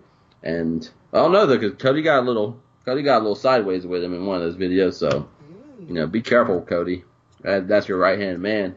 Treat him right. You're off flirting with MJF, and you got the most consistent, solid partner there at home named Mike. Ladies and gentlemen, next week, Convince Me and Convince Me Junior. The only man who gets a Convince Me that becomes a junior just because it's about him. Can't wait. All right, I'm excited. Okay, so we got a short video here. NWA drops a video in the middle of the day.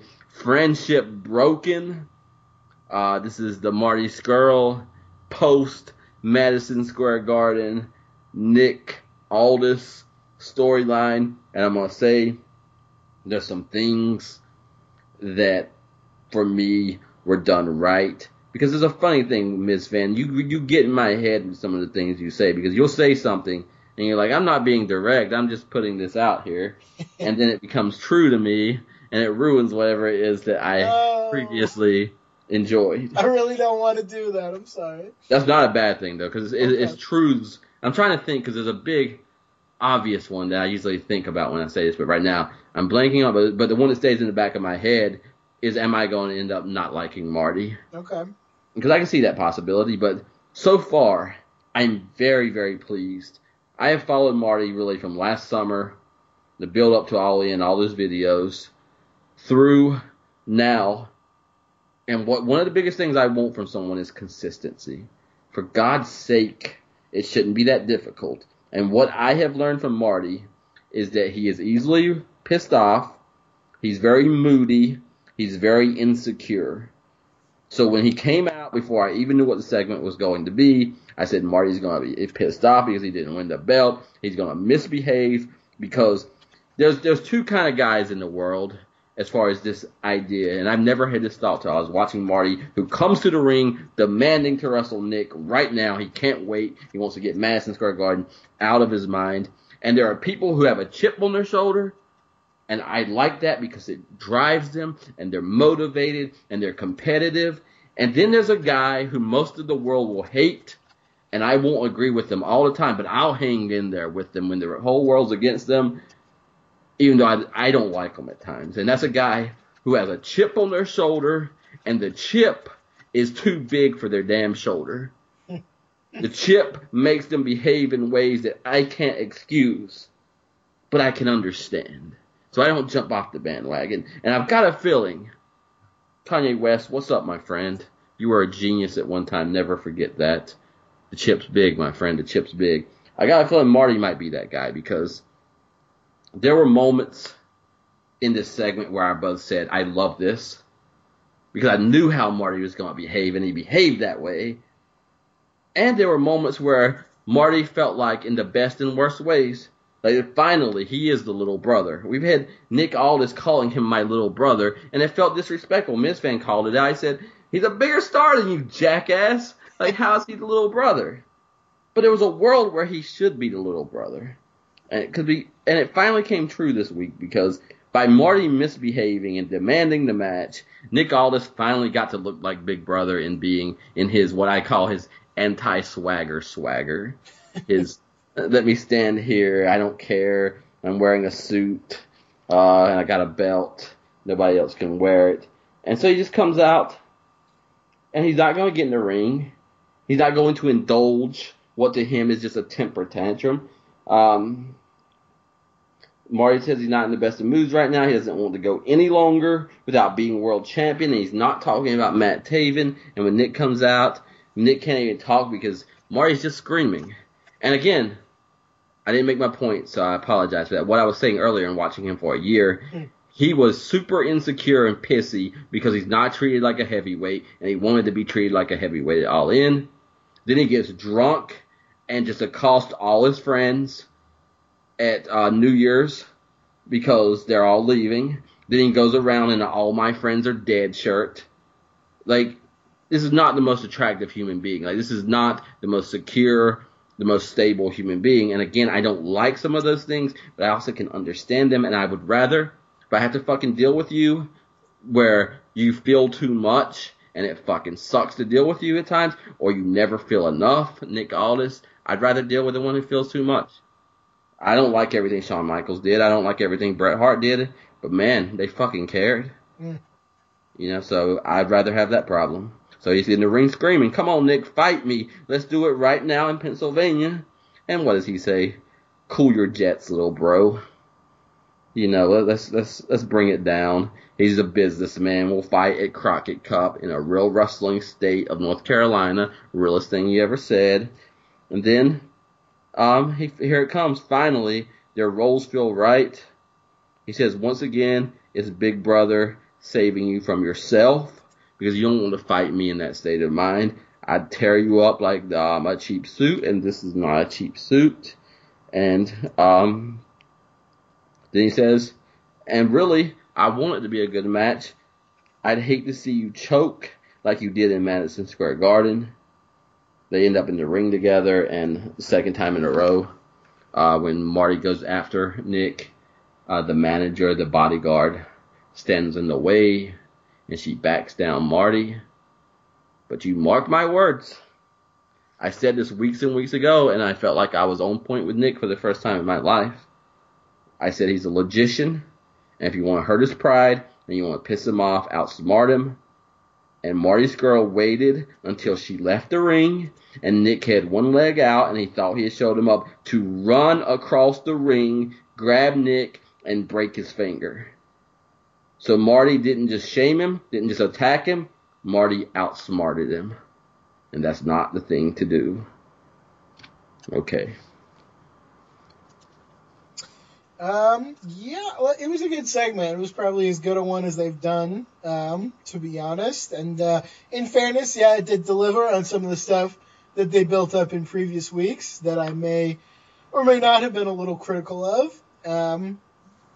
There's a few things in here that I did take a little bit of exception to, and I want to throw them out there, and I hope you don't know how you're hurting me when you say that I might be ruining things for people, because all I want in the world is for everyone to just enjoy wrestling and enjoy the things, but also I do have a critical mind sometimes, so I'm going to throw these out. You can tell me what you think about these points. All right, 3 things. Number 1, and this is not a Ring of Honor thing. This is almost an everybody in wrestling thing, and I hope it's something AEW can do something about.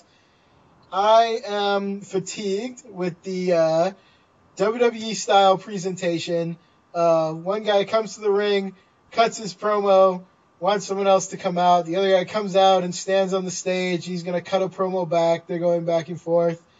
This is not the worst example I've seen, but it's just so prevalent. So I'm not even saying they did it badly. I'm just saying I hope AEW can come up with some more varied ways to tell their stories and to have these confrontations.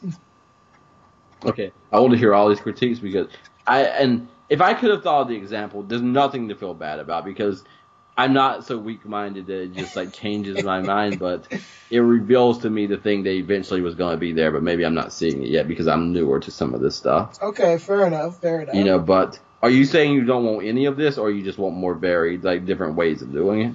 Honestly, it's the same to me almost as like the authority figure, and that it's been so overused that I would like to see it just go away for a while at least. Like, give it a break, explore other things, because it's as generic can be. That's my opinion. Are there in arena options that are like this but not this? Like, because I'm trying to get your. Sure. How about after a match, some kind of confrontation in that way, or you could do an in-arena interview. You must know. You remember when they had like the little interview stage, like in the WWF, and I think maybe in WCW too. Man, bring back something like that. Give them a reason to be out there in front of the crowd, but they don't have to be, marching down to the ring.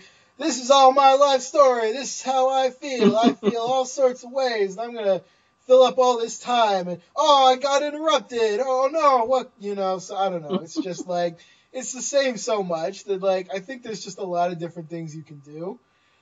I agree with that for a completely different reason. Okay. I think I enjoy pro wrestling more the more spaces that it has. So even if shows like the Heartbreak Hotel were not the best talk show ever, at least it was on a stage somewhere else. Like, I can't stand everything being in the ring. Right. Yeah, why not have 3 or 4 sets? Because it transports you to a new place where only certain things happen here. It's the same thing with the Hall of Fame and Bret Hart getting attacked. It looks shitty to me, and it looks like a downgrade anyway, so don't do it. For sure, yeah. I hate these in-ring segments. Like, I went to a show a number of years back where it was like The Miz was doing whatever his show's called, and I should know because I'm a Miz fan, but I forget, so whatever. But yeah, it was like him and Dolph Ziggler, and I was sitting like across from the camera, and that meant I was looking at like their butts and like the the furniture, like the back of the chairs the whole time, and I'm like, yay, what? Yay. Like, fuck Bad you. Seat. Yeah. So yeah, maybe that's part of it. Just like gear it for the live crowd, like in a more creative way. I don't know, something like that. It's cheap as fuck. Like the stage belonged to Gene Okerlund. Like, that's Gene Okerlund's space. Sure, yeah. Why do you have a stage? It's called the stage. Use the stage. I don't know. Yeah. Yeah, you're talking about plays. You know what I mean? Like, the drama plays out on the stage. The wrestling, happens in the ring, and that doesn't always have to be strictly like that. But you would think more times than not, the wrestling would happen in the ring, and the drama would happen on the stage. For sure. All right, critique number two. Something Marty said that rubbed me the wrong way. It wasn't a huge thing, but at one point here, he's like, "Oh, these people are tired of seeing a lot of angles that we're doing," something like that. I knew when he said that. Like, I cringed for you. Okay, thank you.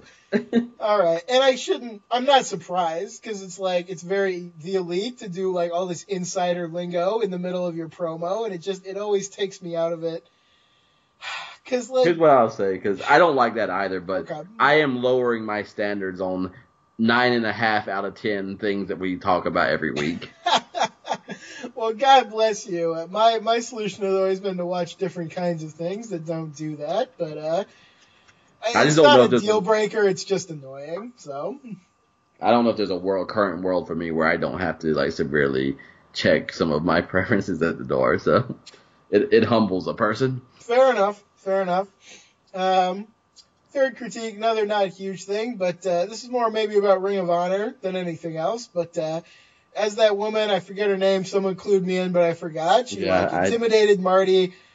Then all this left her guided her out of the ring or something. And on commentary they were like, Marty would never hit a woman. And I'm like, okay, one, she's like twice the size of him, so who cares even if he did try? And two, he's the fucking villain. Surely he'd do anything, even if he is a baby face. Know your characters, man. So okay, that's all I got. Okay. And well, it was a good segment, yeah. I just had some nitpicks, but it was as good as anything I think that they've done to build up this Crockett Cup match. There's at least some truth to that for me that might not even be exactly what you're talking about. Is that I was thinking today, if that is the case, why would he show up without some woman in his corner? Because either if you're not going to do that, then clearly she has stopped you 2 times from even having an encounter. So it would be obvious to me if this was in any way an authentic fight, what's going to end up happening. Because she can stop you at any point then from doing whatever you want to do. Mm. So, you would think by now he would have a strategy. And again, that goes back to being the villain and being a thinker and, being a planner and a strategizer. But maybe another clue that he hasn't actually been thinking about Nick Aldis at all, even remotely. So. Oh, yeah, there's even some truth in that because, you don't want the NWA title for the NWA title. You want the NWA title to make you feel better about not being Ring of Honor champion. Hey, here's something. Maybe I missed it because I kind of watched this in a hurry, a few minutes before we went on air. But did Aldis even mention anything about the fact that he now does not get a Ring of Honor title shot that he was supposed to get because Marty failed? No, he does not. He didn't even bring it up. So, that was a whole thing. Yeah. And I don't know.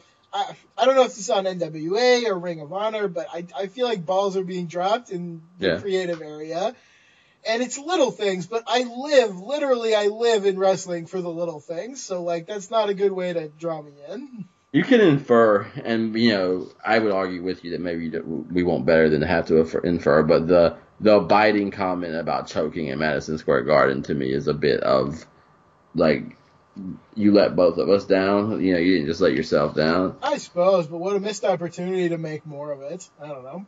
And Nick wouldn't have done it in an attractive way, even if you give him the line to say it. Well, if we accept that, then we have to throw this whole thing out, because he's always going to be Nick Aldis, and nothing he does will be compelling, so... Well, that's one of the things you convinced... Because I used to find ways to enjoy him, but you also convinced me that I was working too hard and that he is not to be enjoyed, and now... I feel like I didn't have to try very hard for that. No. So. I was able to say... I will treat this belt as prestige just as long as they're doing videos I like, but we had a hard week one week on NWA. The NWA took a beating one week on the show. They earned it. So no, you're more right because more than likely Marty's not going to win and he's going to go to AEW, and I'm not going to pay attention to the NWA again until they run into somebody else like Cody Rhodes. So yeah, probably not. We're definitely not going to talk about MLW this week, are we? What we're going to do for sure is to talk about the greatest wrestler of all time. I know you're saying that. I know why you're saying that, but I got a little rise in my throat just now. Okay, it's all right. We can do it. We can talk about the man himself, Kenny Omega. I'm going to need a lot of time as far as I've got front and back, three pages each, so it's 12 pages of notes on these matches because they're very long. And I just want... Are they long? I don't want to miss things because I tried to be as open-minded, and I saw several things that I appreciate that I did not know. I think it's impossible, like, no matter what you think of Kenny Omega, I think it's impossible to watch his matches and not at least recognize that he is exceptionally good at some things. Yes. Absolutely. You can't debate that. One thing I came away with is I respect this man. I don't know if I enjoy his style as much as some, but I respect. Couldn't enjoy his style as much as some. But I take your point, yeah. No, okay, because we might not be in the same place, but like if you put him in a world, like to me, he is worlds and worlds above and apart from the Young Bucks, for example.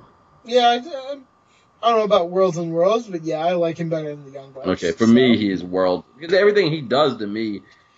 And this is opposite. You're gonna make me. You know what you're gonna make me do is you're gonna make me do another convince me that I don't want to do, which is the Young Bucks, just to show you that they're like not as shit as they looked like in like the one or two matches that we've watched with them. So if you decide to do that, I respect you as my colleague. Another way to do that would be wait until they show that in AEW, and then you can be like, "This is what I'm talking about." Fair enough, but I could have done that with Omega too. But like these people, they come up so much. And I want us to have, I want us to have a frame of reference that's going to be good enough that we can, like, have the conversation. So, not that we're not having, like, really good conversations anyway, but, like, you can always, like, build that norm. I'm sorry, I'm detracting again, so let's get to Kenny Omega. Okay, if I want to start, okay, so I sent this to you. Kenny Omega speaks... This is not the right thing to say to me if I was supposed to like Kenny Omega more, but okay, here we go. Kenny Omega talks about how it's almost too easy to have a 5-star match. And there's going to be about 2 sentences that I'm going to say are kind of deep and interesting, and the rest contradicts itself from the start and just makes him look like a complete idiot. So, let's do this. He says, "It is a lot of pressure." It is a lot of pressure is his first words. And of course, it takes 2 to tango. But ironically, when I use the word tango, I can relate it to and liken it to perhaps ballroom dancing, where the best dancers in the world can dance in sync with any partners that are professionally trained. Their body responds, Jesus Christ, their body responds to every twitch of the muscle fiber, and it almost becomes an animalistic response, and it becomes reaction and becomes instinct. And whether I've always had that or not, I'm not sure, but I realized I had the skill in 2016 at the G1 in my first run in the G1. That was perhaps the way I wanted to approach my storytelling, plus the passion that I had, the pride that I had with my own performances were various components in a gigantic witch's brew that allowed me to really evolve myself as a performer. And once I made that gigantic evolutionary step, I sort of felt that I unlocked the secret to, I guess, you could call it the 5-star match. Without sounding too egotistical, way too late. A 5-star match, to me, is kind of an easy thing to do with almost anybody. The only time I would falter in my quest to have a 5-star match was when I really go out of my way to try something absolutely new or something I'm unfamiliar with or 100% comfortable with, because I could rehash and recycle the same old formula because I know that works. But if I start doing that, then I'll stop growing, and I don't feel that I am finished yet in my process or evolution, so I'm still going to get a little frisky, and I'm still going to try new things. But if someone had a gun to my head and said, have a 5-star match with this guy, it is kind of light work at this point and pretty easy stuff.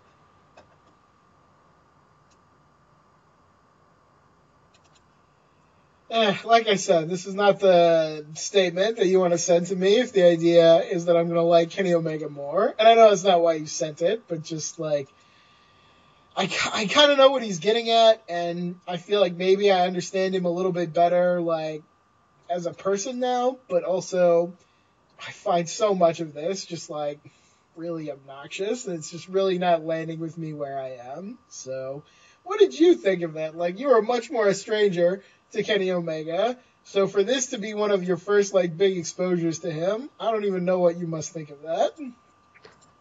It's going to be a weird conversation. I don't know how it will go because I came away respecting Omega more, but in the context of this conversation, this tells me nothing about Kenny Omega. It tells me that the 5-star match is a fucking joke now, that is broken, that has no legitimacy. The day that anybody can easily, as light work, have a 5-star match with anyone, the 5-star match is no longer the 5-star match.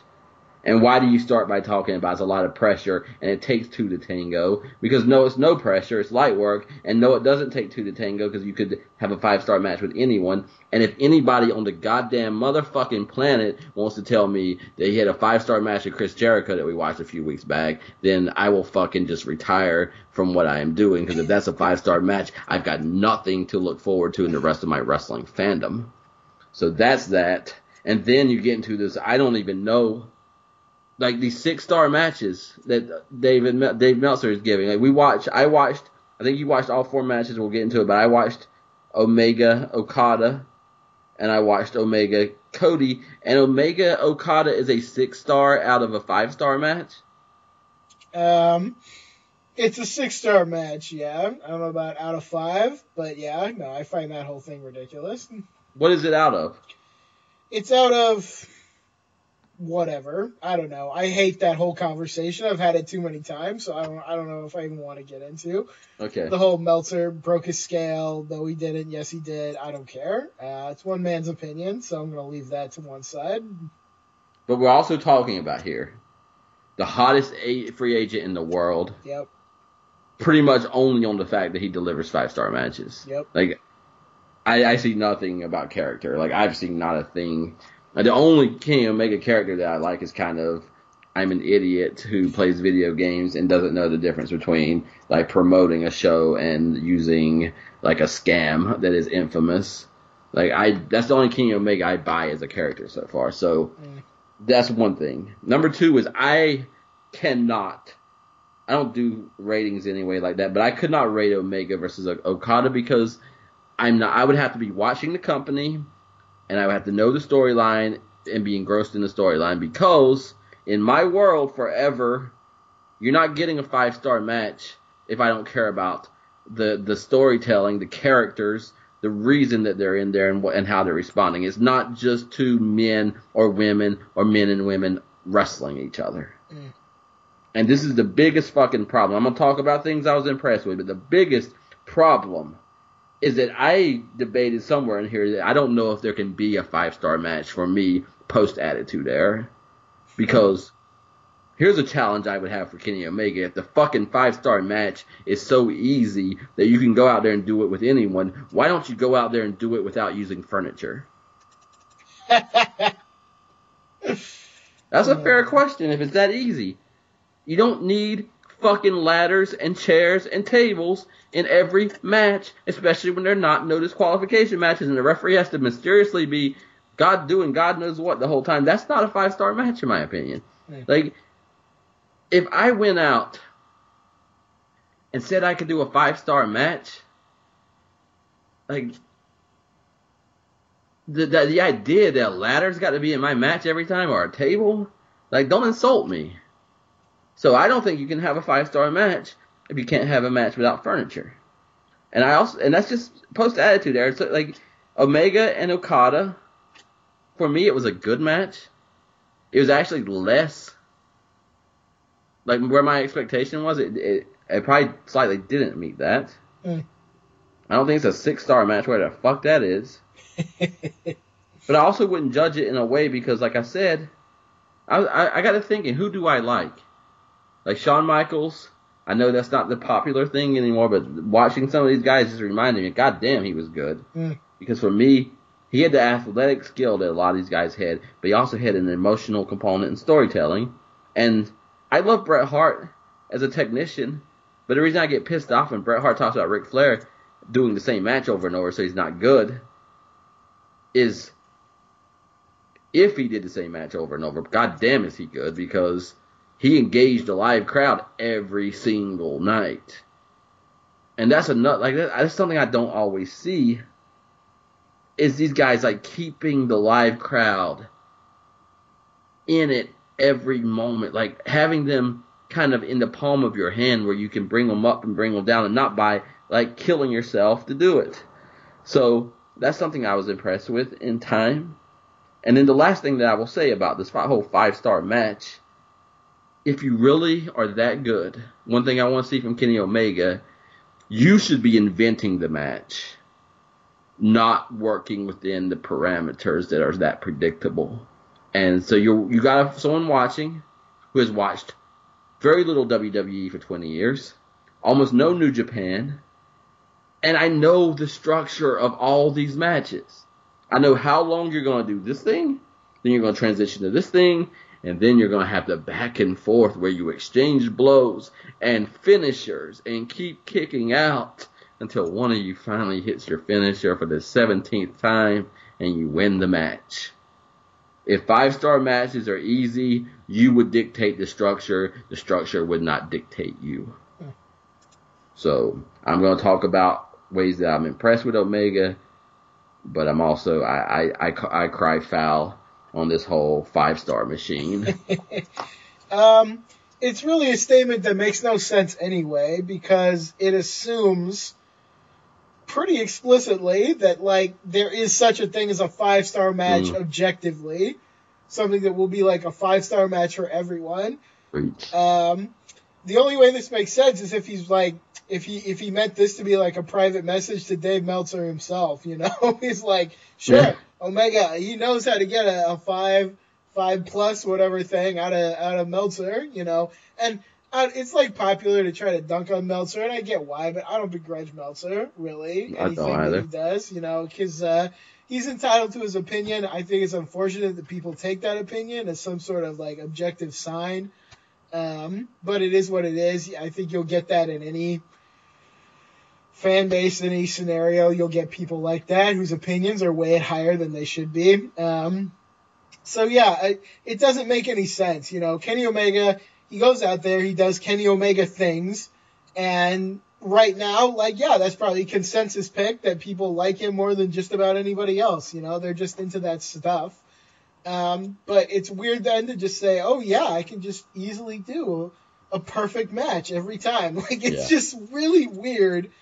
And I get the impression, and I could be totally wrong, I don't know, this is just me using my felt sense here, as we like to do, but I get the impression that Kenny Omega is a very instinctual kind of guy, and he even kind of mentions that a little bit in here.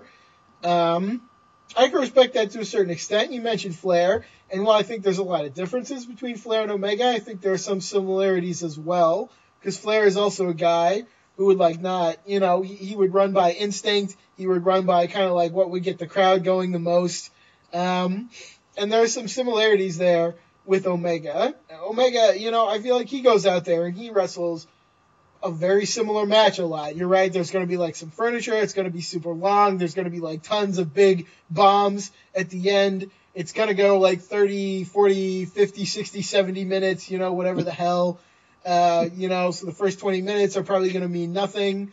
You know, it's going to hit a lot of the same like broad strokes things.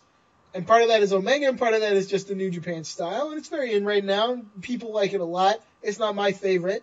But yeah, I don't begrudge anybody who thinks it's a 5-star match. I keep ratings of everything I see. I don't often share them because I think they are meaningless to other people.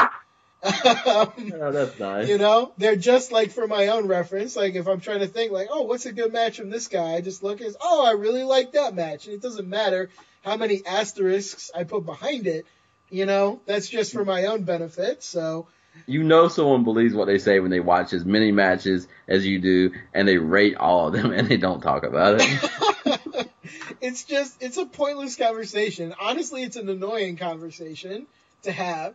Because what could I say? I could say, this is a great match, I love it for these reasons, or I could say, this is a 5-star match. That doesn't tell you anything, except that I like the match, I guess, but, you know, then you're not even thinking about the match, you're thinking about, how can that be 5-star if that's going to be 4.5 stars, or no, what if this is 5 3/4 stars, and I'm like, who gives a fuck? We're just trying to enjoy wrestling, my God.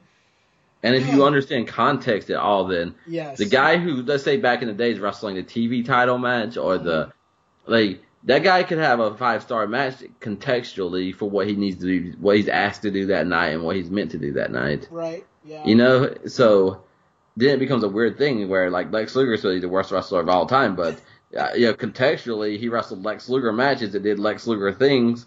So is that a 5-star match? Because, you know, you're going out there doing the exact thing you're being paid to do. So, like, For sure. is Barrington Hughes doing one move to somebody and finishing the match? Is that a 5-star match because he's like, oh, this is a big man doing a big man thing according to what they're asking him to do, and he's building his name, so he's doing everything he's supposed to do?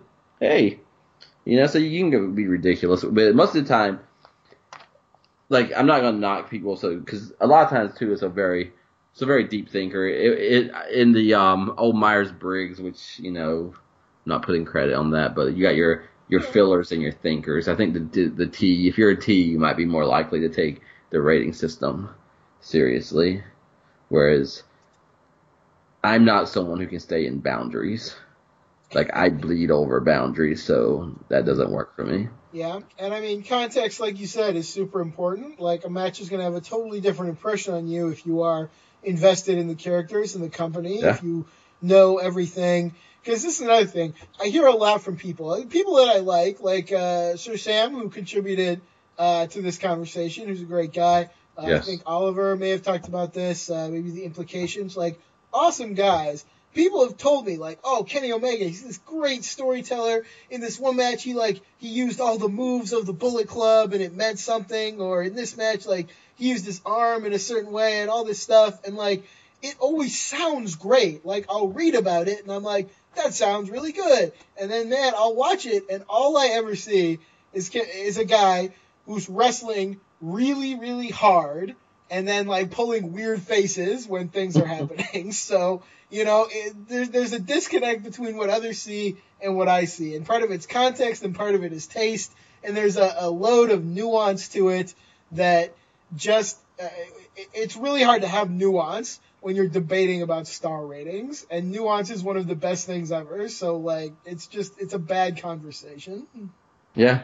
We tend to fight for what we covet the most. And again, I was in an interview last night, and one of the professors said something nuanced, and I just want to say I really appreciate that, because we kind of live in a world where we're specialized into our extreme views of things. So anyone who is nuanced in anything makes me happy, because we need more of that, and I value the hell out of that.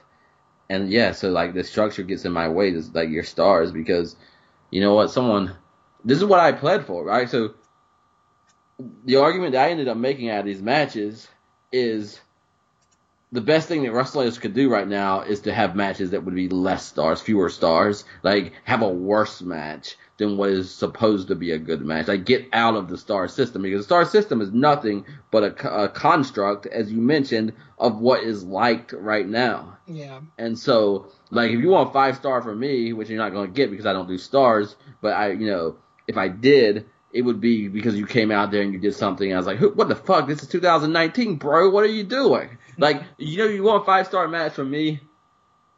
I think here's how you would get a 5-star match from someone who doesn't even do star matches. So, Kenny Omega, you're hurt. You're laying, like, one leg is out, you're on your knee. You're making a face. You're looking up at the heavens.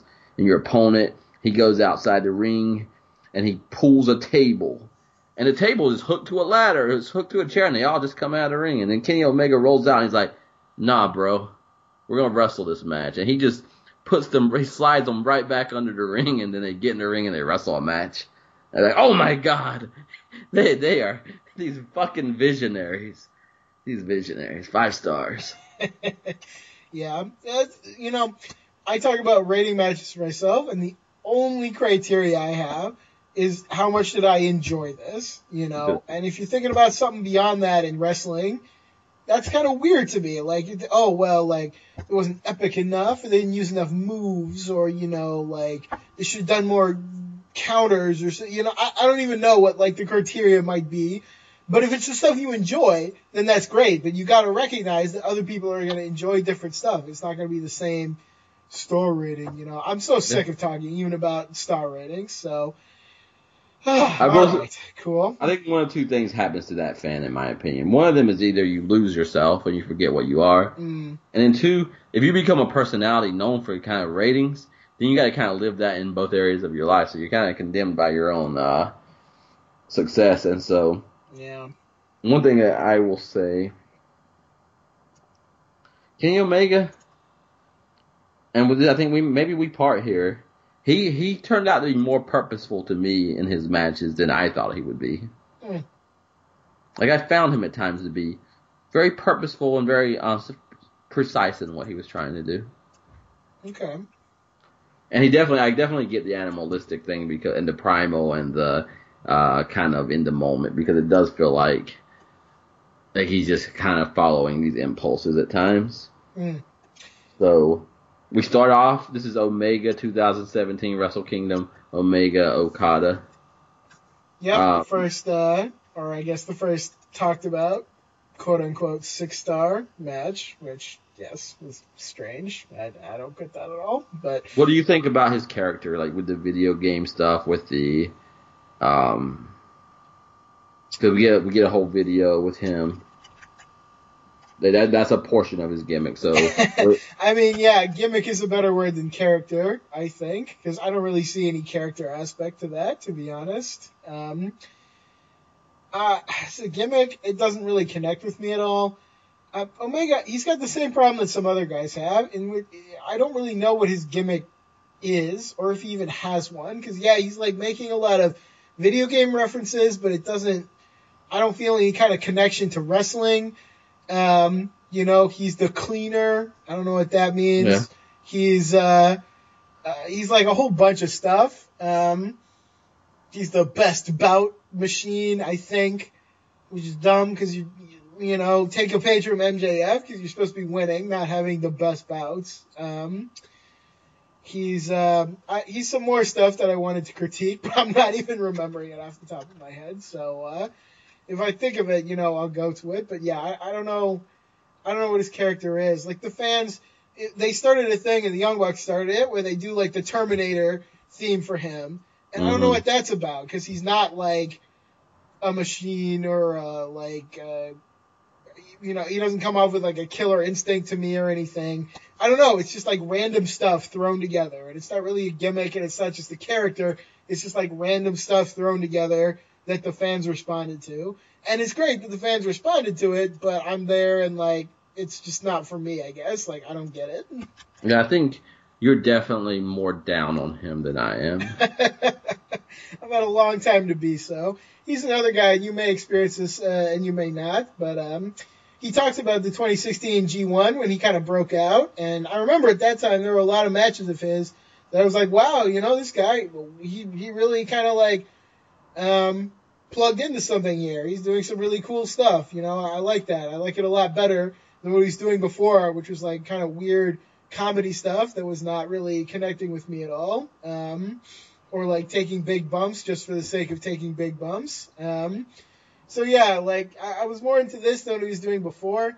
But the more I watch it, the more I feel like I'm just watching the same match every time, and it's really kind of soured me on him. So yeah, I guess I probably am more down, and you may have that experience and you may not, because a lot of people watch him time over time and keep finding new things to like about him, which is great. I love that.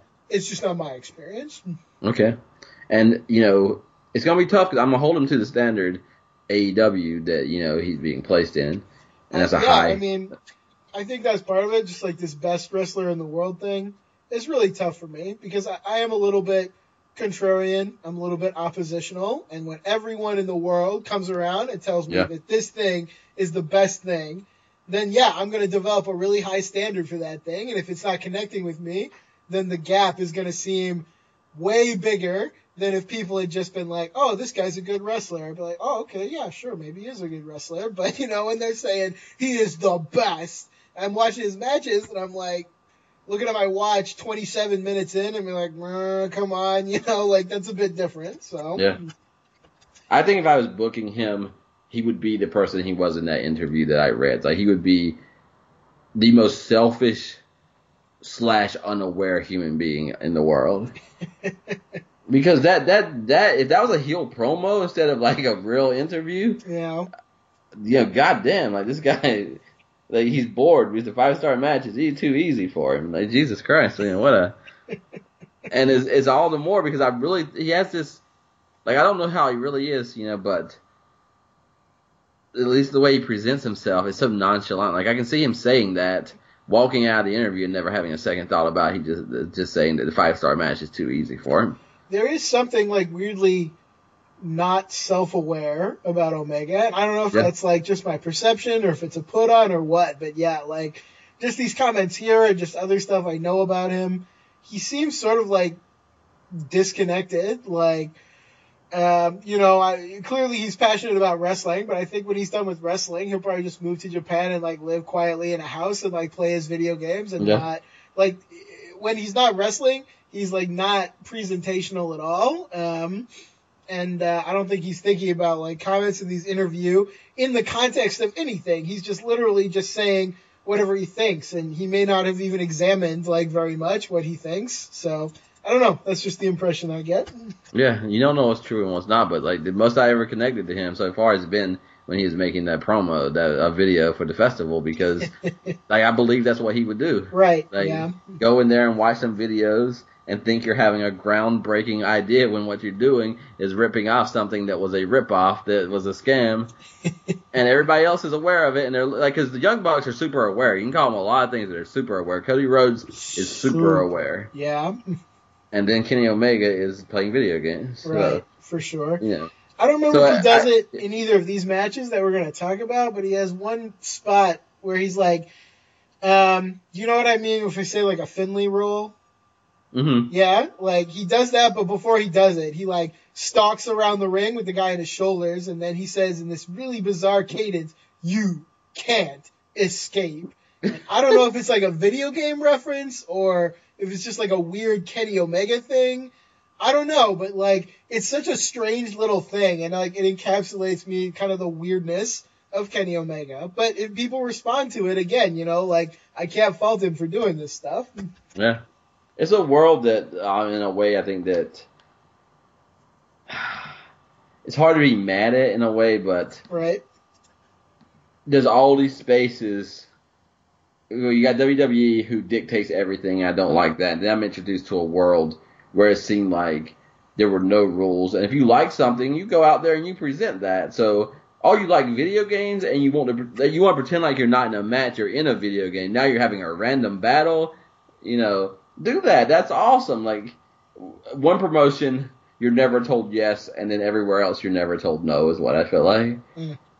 And so, I think sometimes he's just entering, like, you're not in a wrestling match anymore. You're in like a role-playing game or something, and you're in a random battle.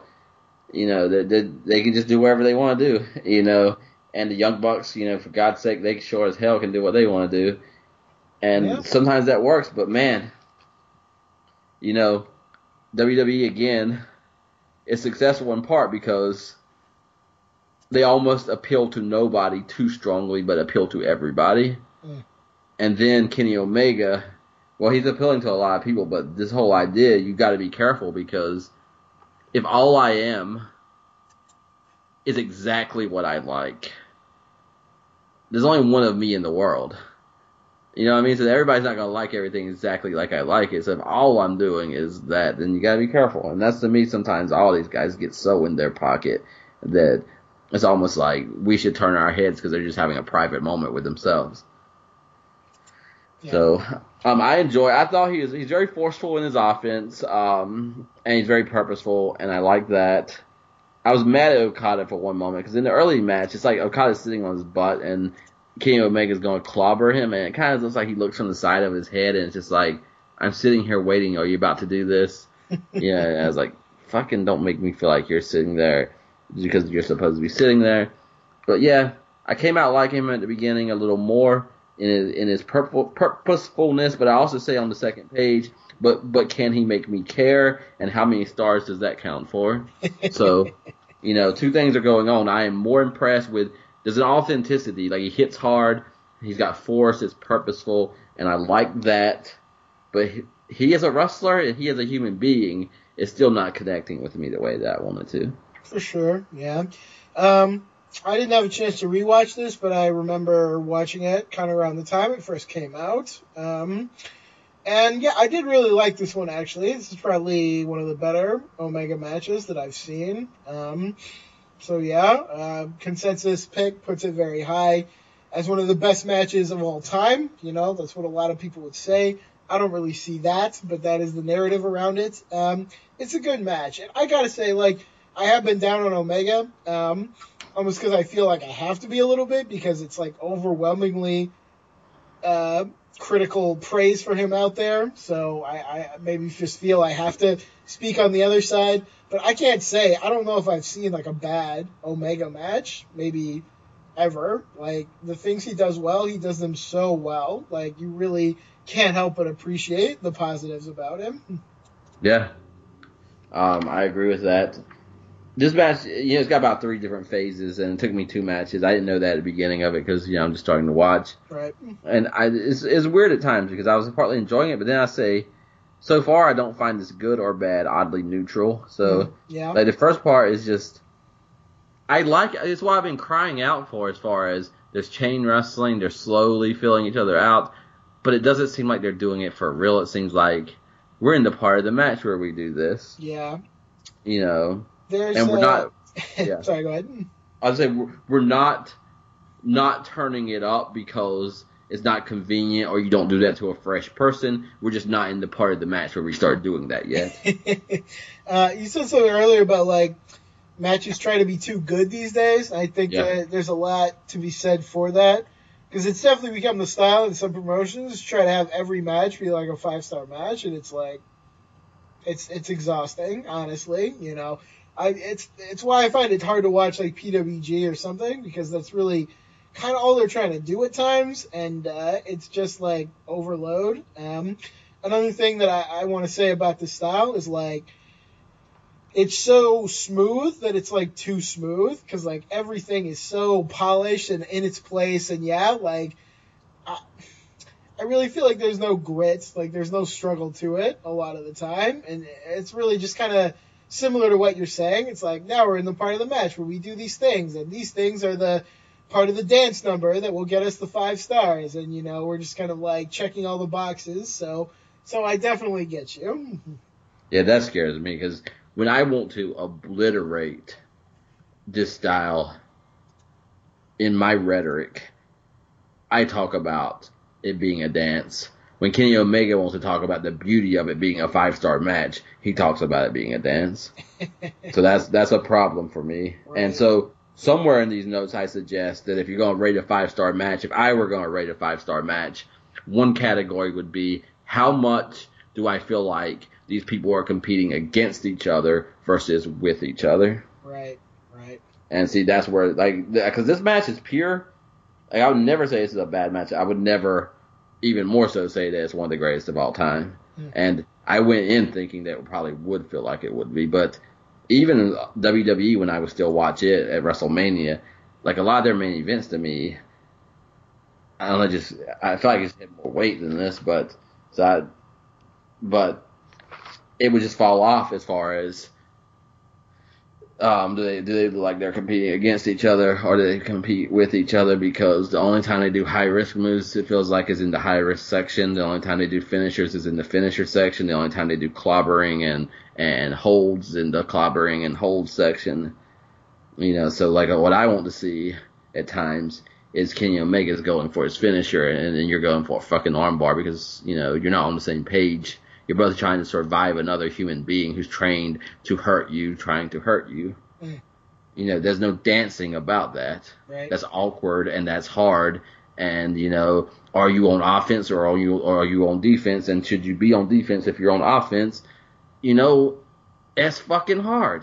It's insulting to say it's a dance. It's a man trying to kill you, and that man is trained, and he's one of the best in the world to do so. And he wants to do nothing else but to defeat you. Yeah.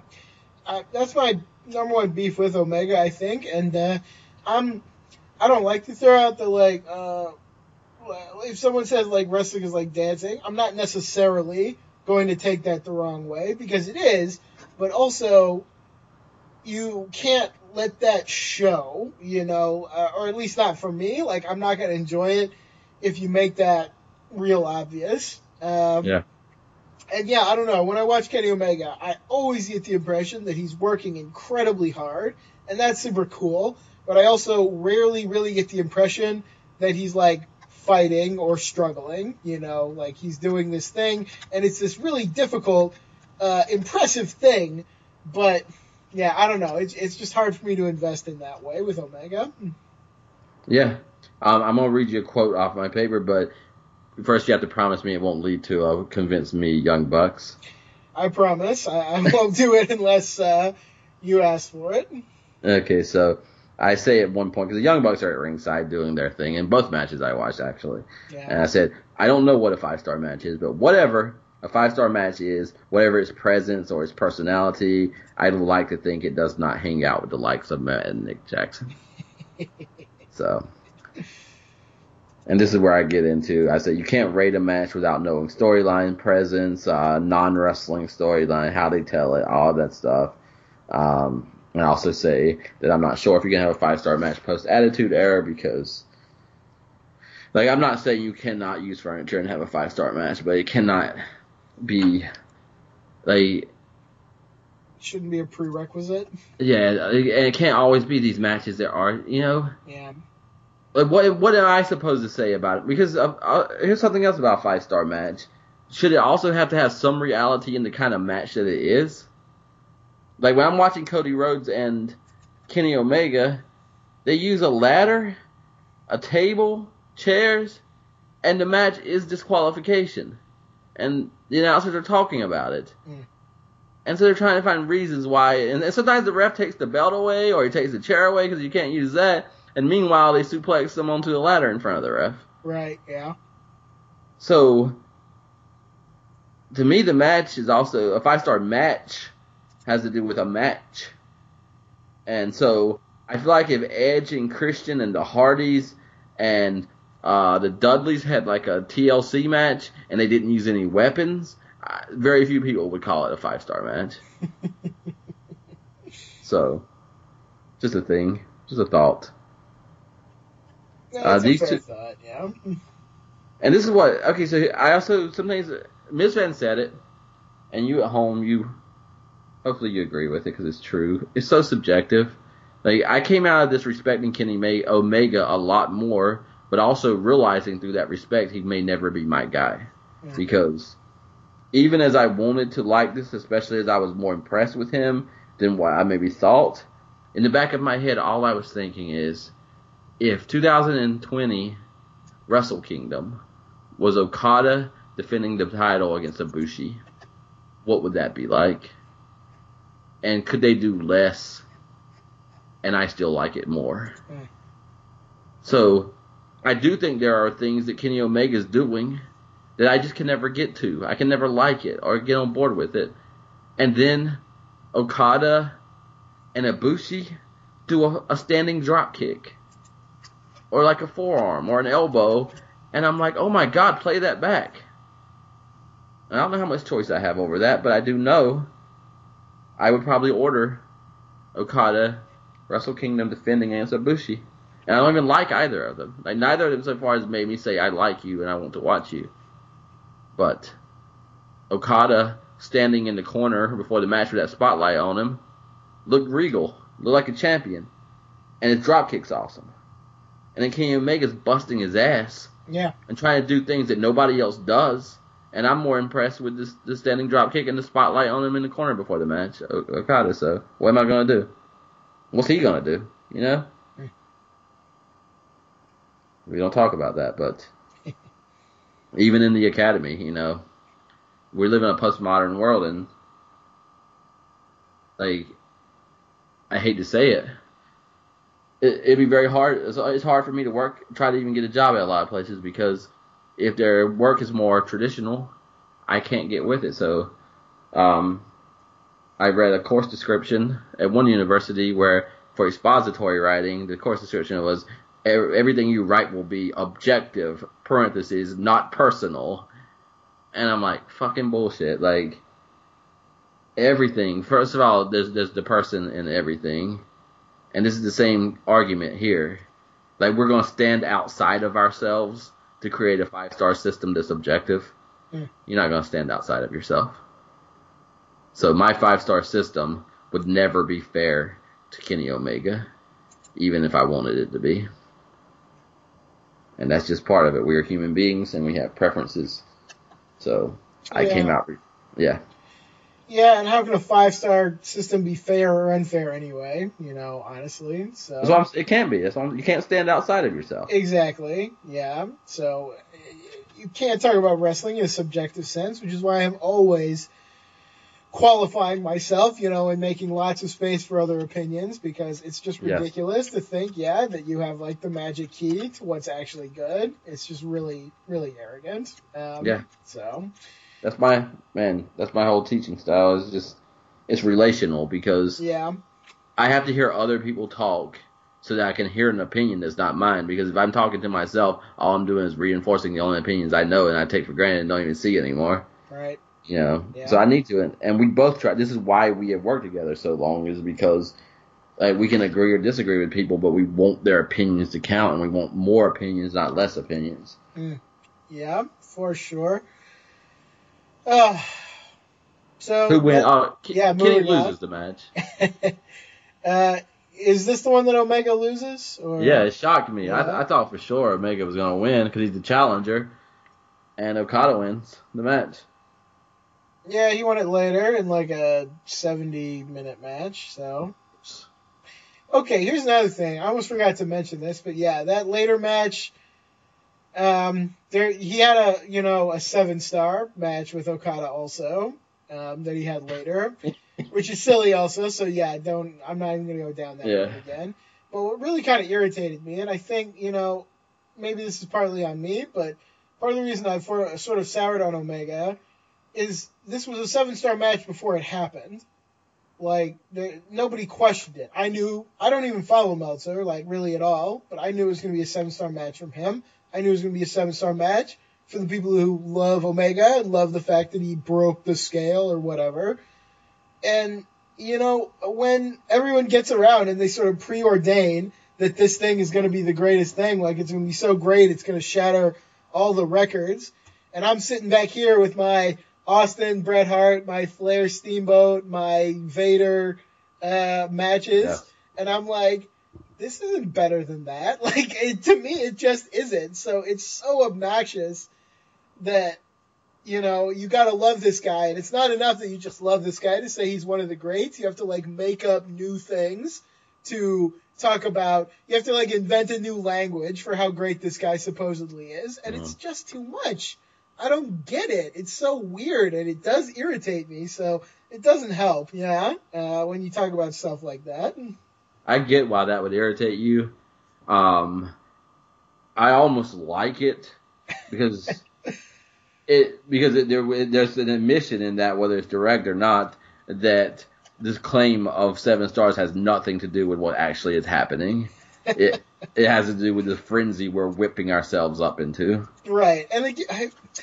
And when you say that, like, it just makes me think, like, these people, they're just excited. They're having a wonderful time. And I am so not against that. So I shouldn't even let it get to me. But I am, like I said, a little contrarian. So I have to push back against that stuff a little bit. I will say this, though, before we talk about the next match. You said something I wanted to respond to. You said, like, I can't make a judgment about Omega and, like, the stuff he is and the context and the story of these matches because I'm not watching it. But, man, if you had never seen Vader before, if you'd never seen Arn Anderson before, if you'd never seen Shawn Michaels, Bret Hart, these people, I feel like you would just have to watch them once or twice, and you would have such a good idea of their character and of the stories of their matches. And I don't know, like, maybe it's because I am already invested in people like that, but I feel like there are a lot of guys who can, like, tell you about themselves so much more easily than Omega seems to be able to. I agree with that, and it's a distinction that's real. There's two sides, so, and I do think even they tell me some stuff about themselves, but I'm only saying, I think in that context, I should say it more clearly, the fullness of it. So, yeah, Ric Flair tells me who he is, Ricky Steamboat, but if I know also that Ric Flair is trotting out all these women and mocking Ricky Steamboat for just having a wife that he brings out, and Ricky Steamboat has a bad temper and he's supposed to be a really good guy and loses it. Like, I can pick up on some of that from their characters and their story in the ring, but that's still not knowing, like, here's what happened 3 weeks ago. Here's that one word this person said. Here's, True. I can never tell it in its fullness. Because, like, Okada always gives me, like, I like Okada's wrestling, but he almost reminds me, fair or not, of someone who would be a great challenger but not a good champion. Like, he doesn't strike me as a guy. Like, even I like him better than Tanahashi, but Tanahashi for some reason feels weightier than Okada. And Kenny Omega, I think this is what threw me off a bit, because he seems like such a joke of his own self in a lot of stuff. But here in these matches, he seems so super fucking serious. Yeah. You know, so. Yeah, he takes it seriously. Sometimes I think he's like just goofy, but yeah. That's a good point, though. Yeah, no, it's interesting, yeah, and even though you don't really get the fullness with anybody just off of one match or two. With Omega, part of my problem is I don't get anything really about his character just from watching it, except that he takes it seriously and tries hard, but like. Who doesn't, kind of? Like, okay, I know you're not Joey Ryan, so good, thank you. But, who are you? I don't know. I don't know if I get a lot of that. Yeah. Like, even just comparing to Cody Rhodes, I get, 100 times more idea of who Cody is every time he wrestles than I ever really have from Omega. Because here I am, I've watched probably dozens of Kenny Omega matches, and I'm like, what's his character? He likes video games. He wrestles really hard. That's not a character. I just don't know. I don't get it. So you're hitting on a hard truth, because I can see both sides of this as someone who is not quite where you are, but certainly is not where, let's say, Oliver or Sam, because I can see them like, oh, look at his effort, look at his style, look at him reinventing the wheel. But I also can look at you saying that's a lot of things that he's doing, but that's not a character. Right. And I hear. There's going to be a week on this show where I just do a straight-up tribute to Cody Rhodes. That's already planned. And watching Cody versus Kenny, the first thing I said is I need to apologize to Cody Rhodes. Because so much in my mind, I love this guy because he loves old-school WCW, because he grew up in what I grew up in. And I always think he's an average wrestler or personality, and not mediocre average, but he's nothing that special. And then I forget, he had this whole run where he reminds me of Kefka, the villain on Final Fantasy, and he's got so much swag and character, and he popped off the fucking screen for me in this Kenny Omega Cody Rhodes battle. Sure, yeah. So if they had not got so goddamn motherfucking ridiculous with the chairs and the tables and the ladders, I was more than ready to say that this is far superior as far as my viewing than the Omega versus Okada. So that's another 5-star question that I have to ask, because what if your 5-star match begins with, in under 60 seconds, them sons of bitches did 20 moves in 1 minute, and I'm judging my 5-star match on how long can they go in between a move. Right. Because there's times that Kenny Omega and Cody are only punching each other, but it looks like real shit. And they're selling it, and they're backing off, and I'm actually enjoying the distance between moves, and you're enjoying the constant moves. So we're running off in different directions. And there was times in this match where they were on the outside, and I was like, this is Beach Blast. Or this is WCW 92 or 93. I don't know why the ramp's not out there. These guys are in WCW, and it's 1992. And I love Cody Rhodes for that, because I know he's part of that. He and I come from the exact same world. We're almost the same age. And his clothesline turns people inside out, because clotheslines are supposed to turn people inside out. His power slam is like the Lex Luger, Ron Simmons, all them guys where you're really putting it on them. But there's so much space. And that's a problem. Maybe this is part of the problem. Because Ric Flair became the Ric Flair that I admire in the space between moves, where he said, "Shut up, fat boy," or was begging off, or was egging the crowd on because he had the momentum. And some of these matches are so intense, and they're so athletically pleasing, but there's no space between moves. And that's where a lot of times the story and the character lives. So you're choking out the story and character in favor of the athletic competition.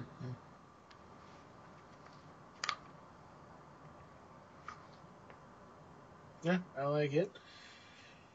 I like that thought process a lot. What did you think of JR in this match? I thought he was okay. Um, I wouldn't maybe hire him like off the strength of this match, but I thought he was okay. You know, he wasn't bad. He was just kind of average. What did you think of him? I liked him. Like I really get that he's never going to be the Jim Ross that he was again. Right, yeah. But I do think there's a potential in that. I feel like he's craving to tell stories that are based on actual feuds and actual characters and authenticity. Yeah, yeah. And so I like the way, again, he related something with Cody. I think Cody helped him be better because I think he could understand Cody Rhodes better than he understands some of the things that goes on. Yeah, I think so. And one thing I want to say about Cody Rhodes, I learned something over the years from Hulk Hogan and then LeBron James, and then the whole phrase with the Banks in 2008, they were too big to fail. Mm. Like, I was always watching Hulk Hogan on the surface, like, oh my God, I want anybody to beat Hulk Hogan, not knowing that it's not even about fan attendance, it's about all the deals you get for having Hulk Hogan at the top of your product. Right. And, like, I get so mad at the media, like, are you being objective about LeBron James? Not knowing that for 10 years, not only is the NBA, but every TV show that's covering sports is getting their best ratings ever because of LeBron James. Right. Cody Rhodes has a chance, in a way, to be that kind of guy. In that, when he's in the ring, like, this is the son of Dusty Rhodes. It's the leader of AEW. It's the mastermind. So he brings a weight that if he can develop and keep credibility, and AEW keeps credibility, like, there's going to be a weightiness on this guy. And it might be the first ever person I'll watch that has that kind of weight that I also like. So it's going to be interesting. But I found him, without trying, making me feel like there was more weight in the feud and the match than some of these people that are busting their ass to do something that is not translating for me. Mm. So I was super pleased with him. I definitely agree with the second part of that. I don't know if I necessarily agree that Cody Rhodes has the potential to have that kind of weight. In a perfect world, populated by people like you and me, I think he could, but I don't know if he really has a shot in the world that we're in. Yeah. A storyline weight, though. Not a yeah, real weight. maybe so. Maybe so. Okay, fair enough. But yeah, I thought he was great. I thought there were a lot of little things he did in this that elevated the match more than it would have been otherwise. I love him pulling Brandy like in front of him to stop the dive. Yeah. It's a beautiful moment. I love him. Just like when he's outside the ring and Omega's like stalking over towards him and Cody just like shoves the table into his gut. It's like a small thing, but I don't know. It's just like it's done in such an authentic way. Like I'm feeling like Cody did this because he was feeling desperate, and it was just like a spur of the moment thing. And that's the kind of thing I'm like, I don't get that from a lot of New Japan matches. I never get the idea that people are like thinking stuff up in the moment because it's also polished. And Cody, he's just not that polished. He's out there, you know, thinking about that kind of like character aspect. So yeah, I mean, Cody's got his detractors, but for me, stuff like that makes Cody more than a little bit special to me. Like that's the kind of stuff that I love. Absolutely. I don't know if I'll find it, but there was a whole thing I wrote about the lack of. There is an artlessness that is an art to how Cody moves. Yeah. It's not beautiful. It's not even pretty. But it's like he's really in a combat. And so you can get all my money as a wrestling fan if you make me feel like you're in a competition and you're doing whatever it takes. He throws the table out of the way at one point, and Kenny Omega still splashes him, but he can't use the table. And I was so fucking happy because a table sitting at ringside got moved out of the way, and I was like, my God. Like, I was marking out for a not table spot. Right. Because, goddamn, you know, like, or let someone get pinned and the table is still sitting by the ring and nobody got around to using it. Because, like, it's so disgusting. Oh man, Chekhov's table. Yeah. Makes me almost object to that, but it would be interesting. Okay, but I actually thought about that, and here's where I challenge that. Okay. Because no, you're not supposed to introduce a gun if it doesn't go off. But also, every goddamn story shouldn't have a gun in it. So okay, that's fair. If your medium is literally full of guns going off all the time, then maybe it is braver not to fire the gun. I actually had that conversation in my head, so I'm glad that you said that. Good. That's really interesting. I like that a lot. I also said JR belongs in AEW for one reason, because he's talking about the thigh muscle being the biggest muscle in the body, and I would like for him to bring that back when he sees Pentagon like just laying waste to a thigh with a kid. I like it. I like we'll it a lot. I will say this. I actually wish they had just made this a no DQ match, because I totally get why you were irritated by the furniture spots, but I thought they were some of the best spots in the match, like just taken for what they are.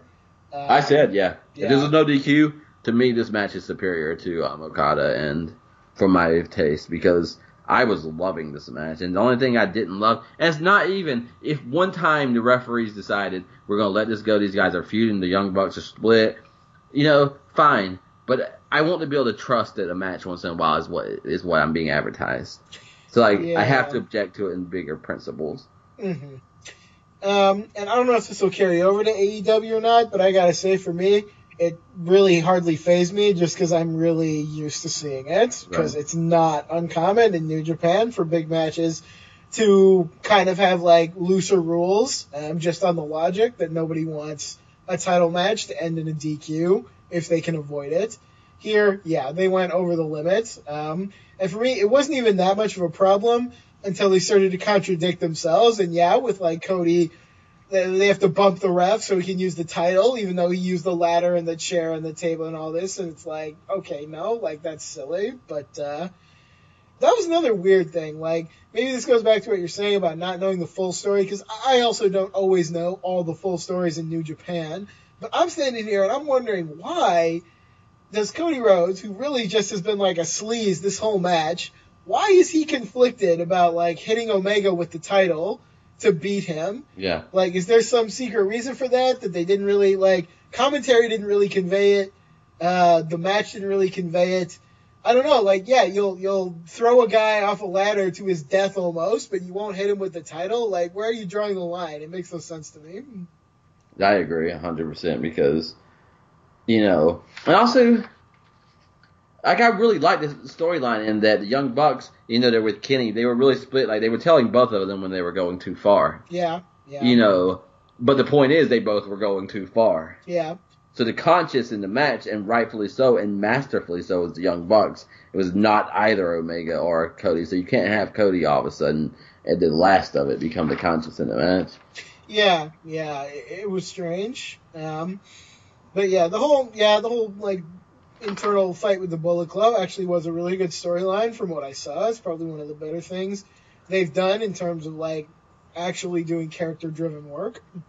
I think the best side of because everything they say, it seems like we see good or bad in it, and good and bad. But if they're not really gonna have face and heels, I think one time they said it would be that there are still times you can clearly see this is a baby face and this is a heel, but they're more complex in that. Like, I love the fact that the Young Bucks are clearly with Kenny, but at the same time, like, they still care about Cody, and when Kenny gets out of line, they check him, because they're human beings and they're torn, they're not just, I've made a decision and now I'm going to go 100% in that direction because I am no longer a human being. Yeah. So, I have no expectation that wrestlers have to be black and white, but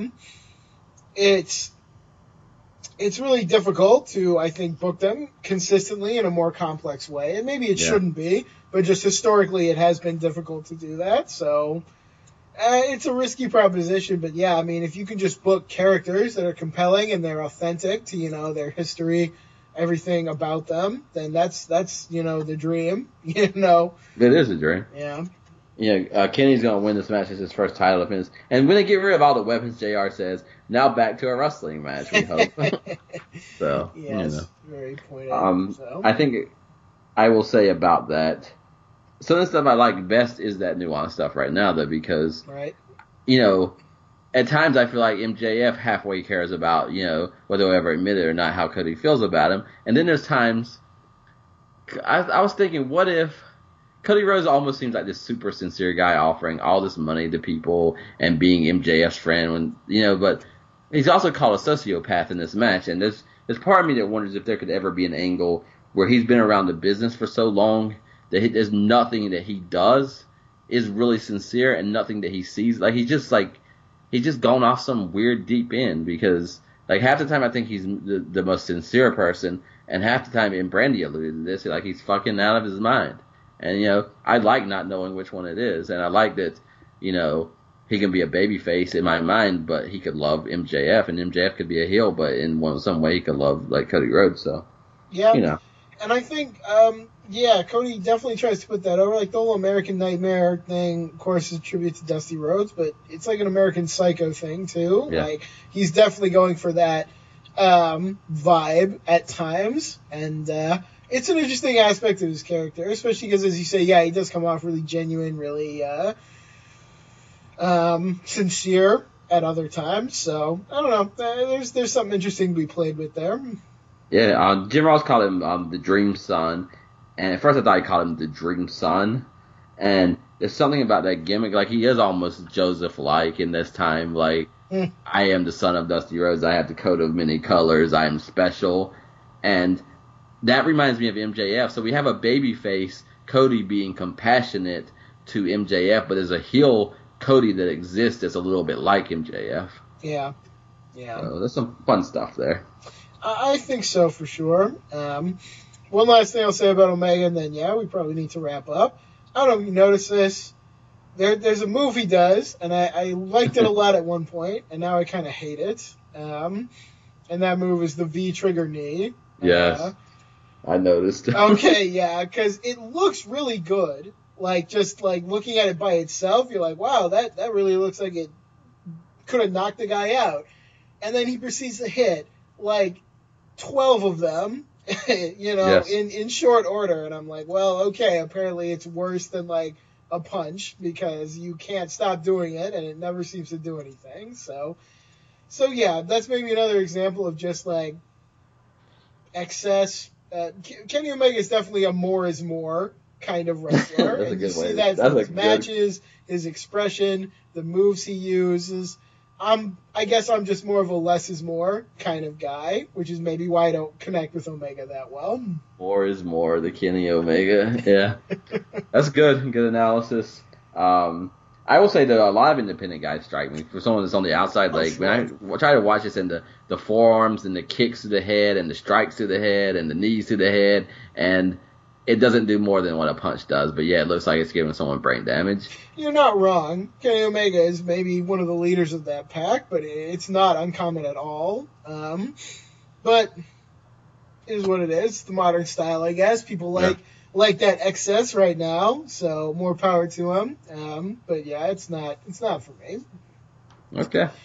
All right, yeah, we're super close to our 3-hour mark again, and we didn't even talk about MLW, which makes me sad because my real top 10 really wants to get itself updated. But it's all right. We'll definitely get to it next week. Yes. For now, thanks everyone for listening. Please, if you want to reach out to us, I am on Twitter. I'm at Spectral Gent. Give me a shout. Give me a follow. That's at Spectral Gent. Also, please check out all the other great programs on LOP Radio. We got a great network. Also, lordsofpain.net, LOPforums.com for a lot of great written information. That's all I've got. Anything else you want to say, my friend, before we wrap up? I'm good, bro. I'm good. All right. I love it. Thanks again for listening. We will be back next week with more of everything. More is more. That will be our new motto. Please join us. Absolutely. Until next time, don't let the legacy be dictated to you. Rewatch, revisit, rewrite.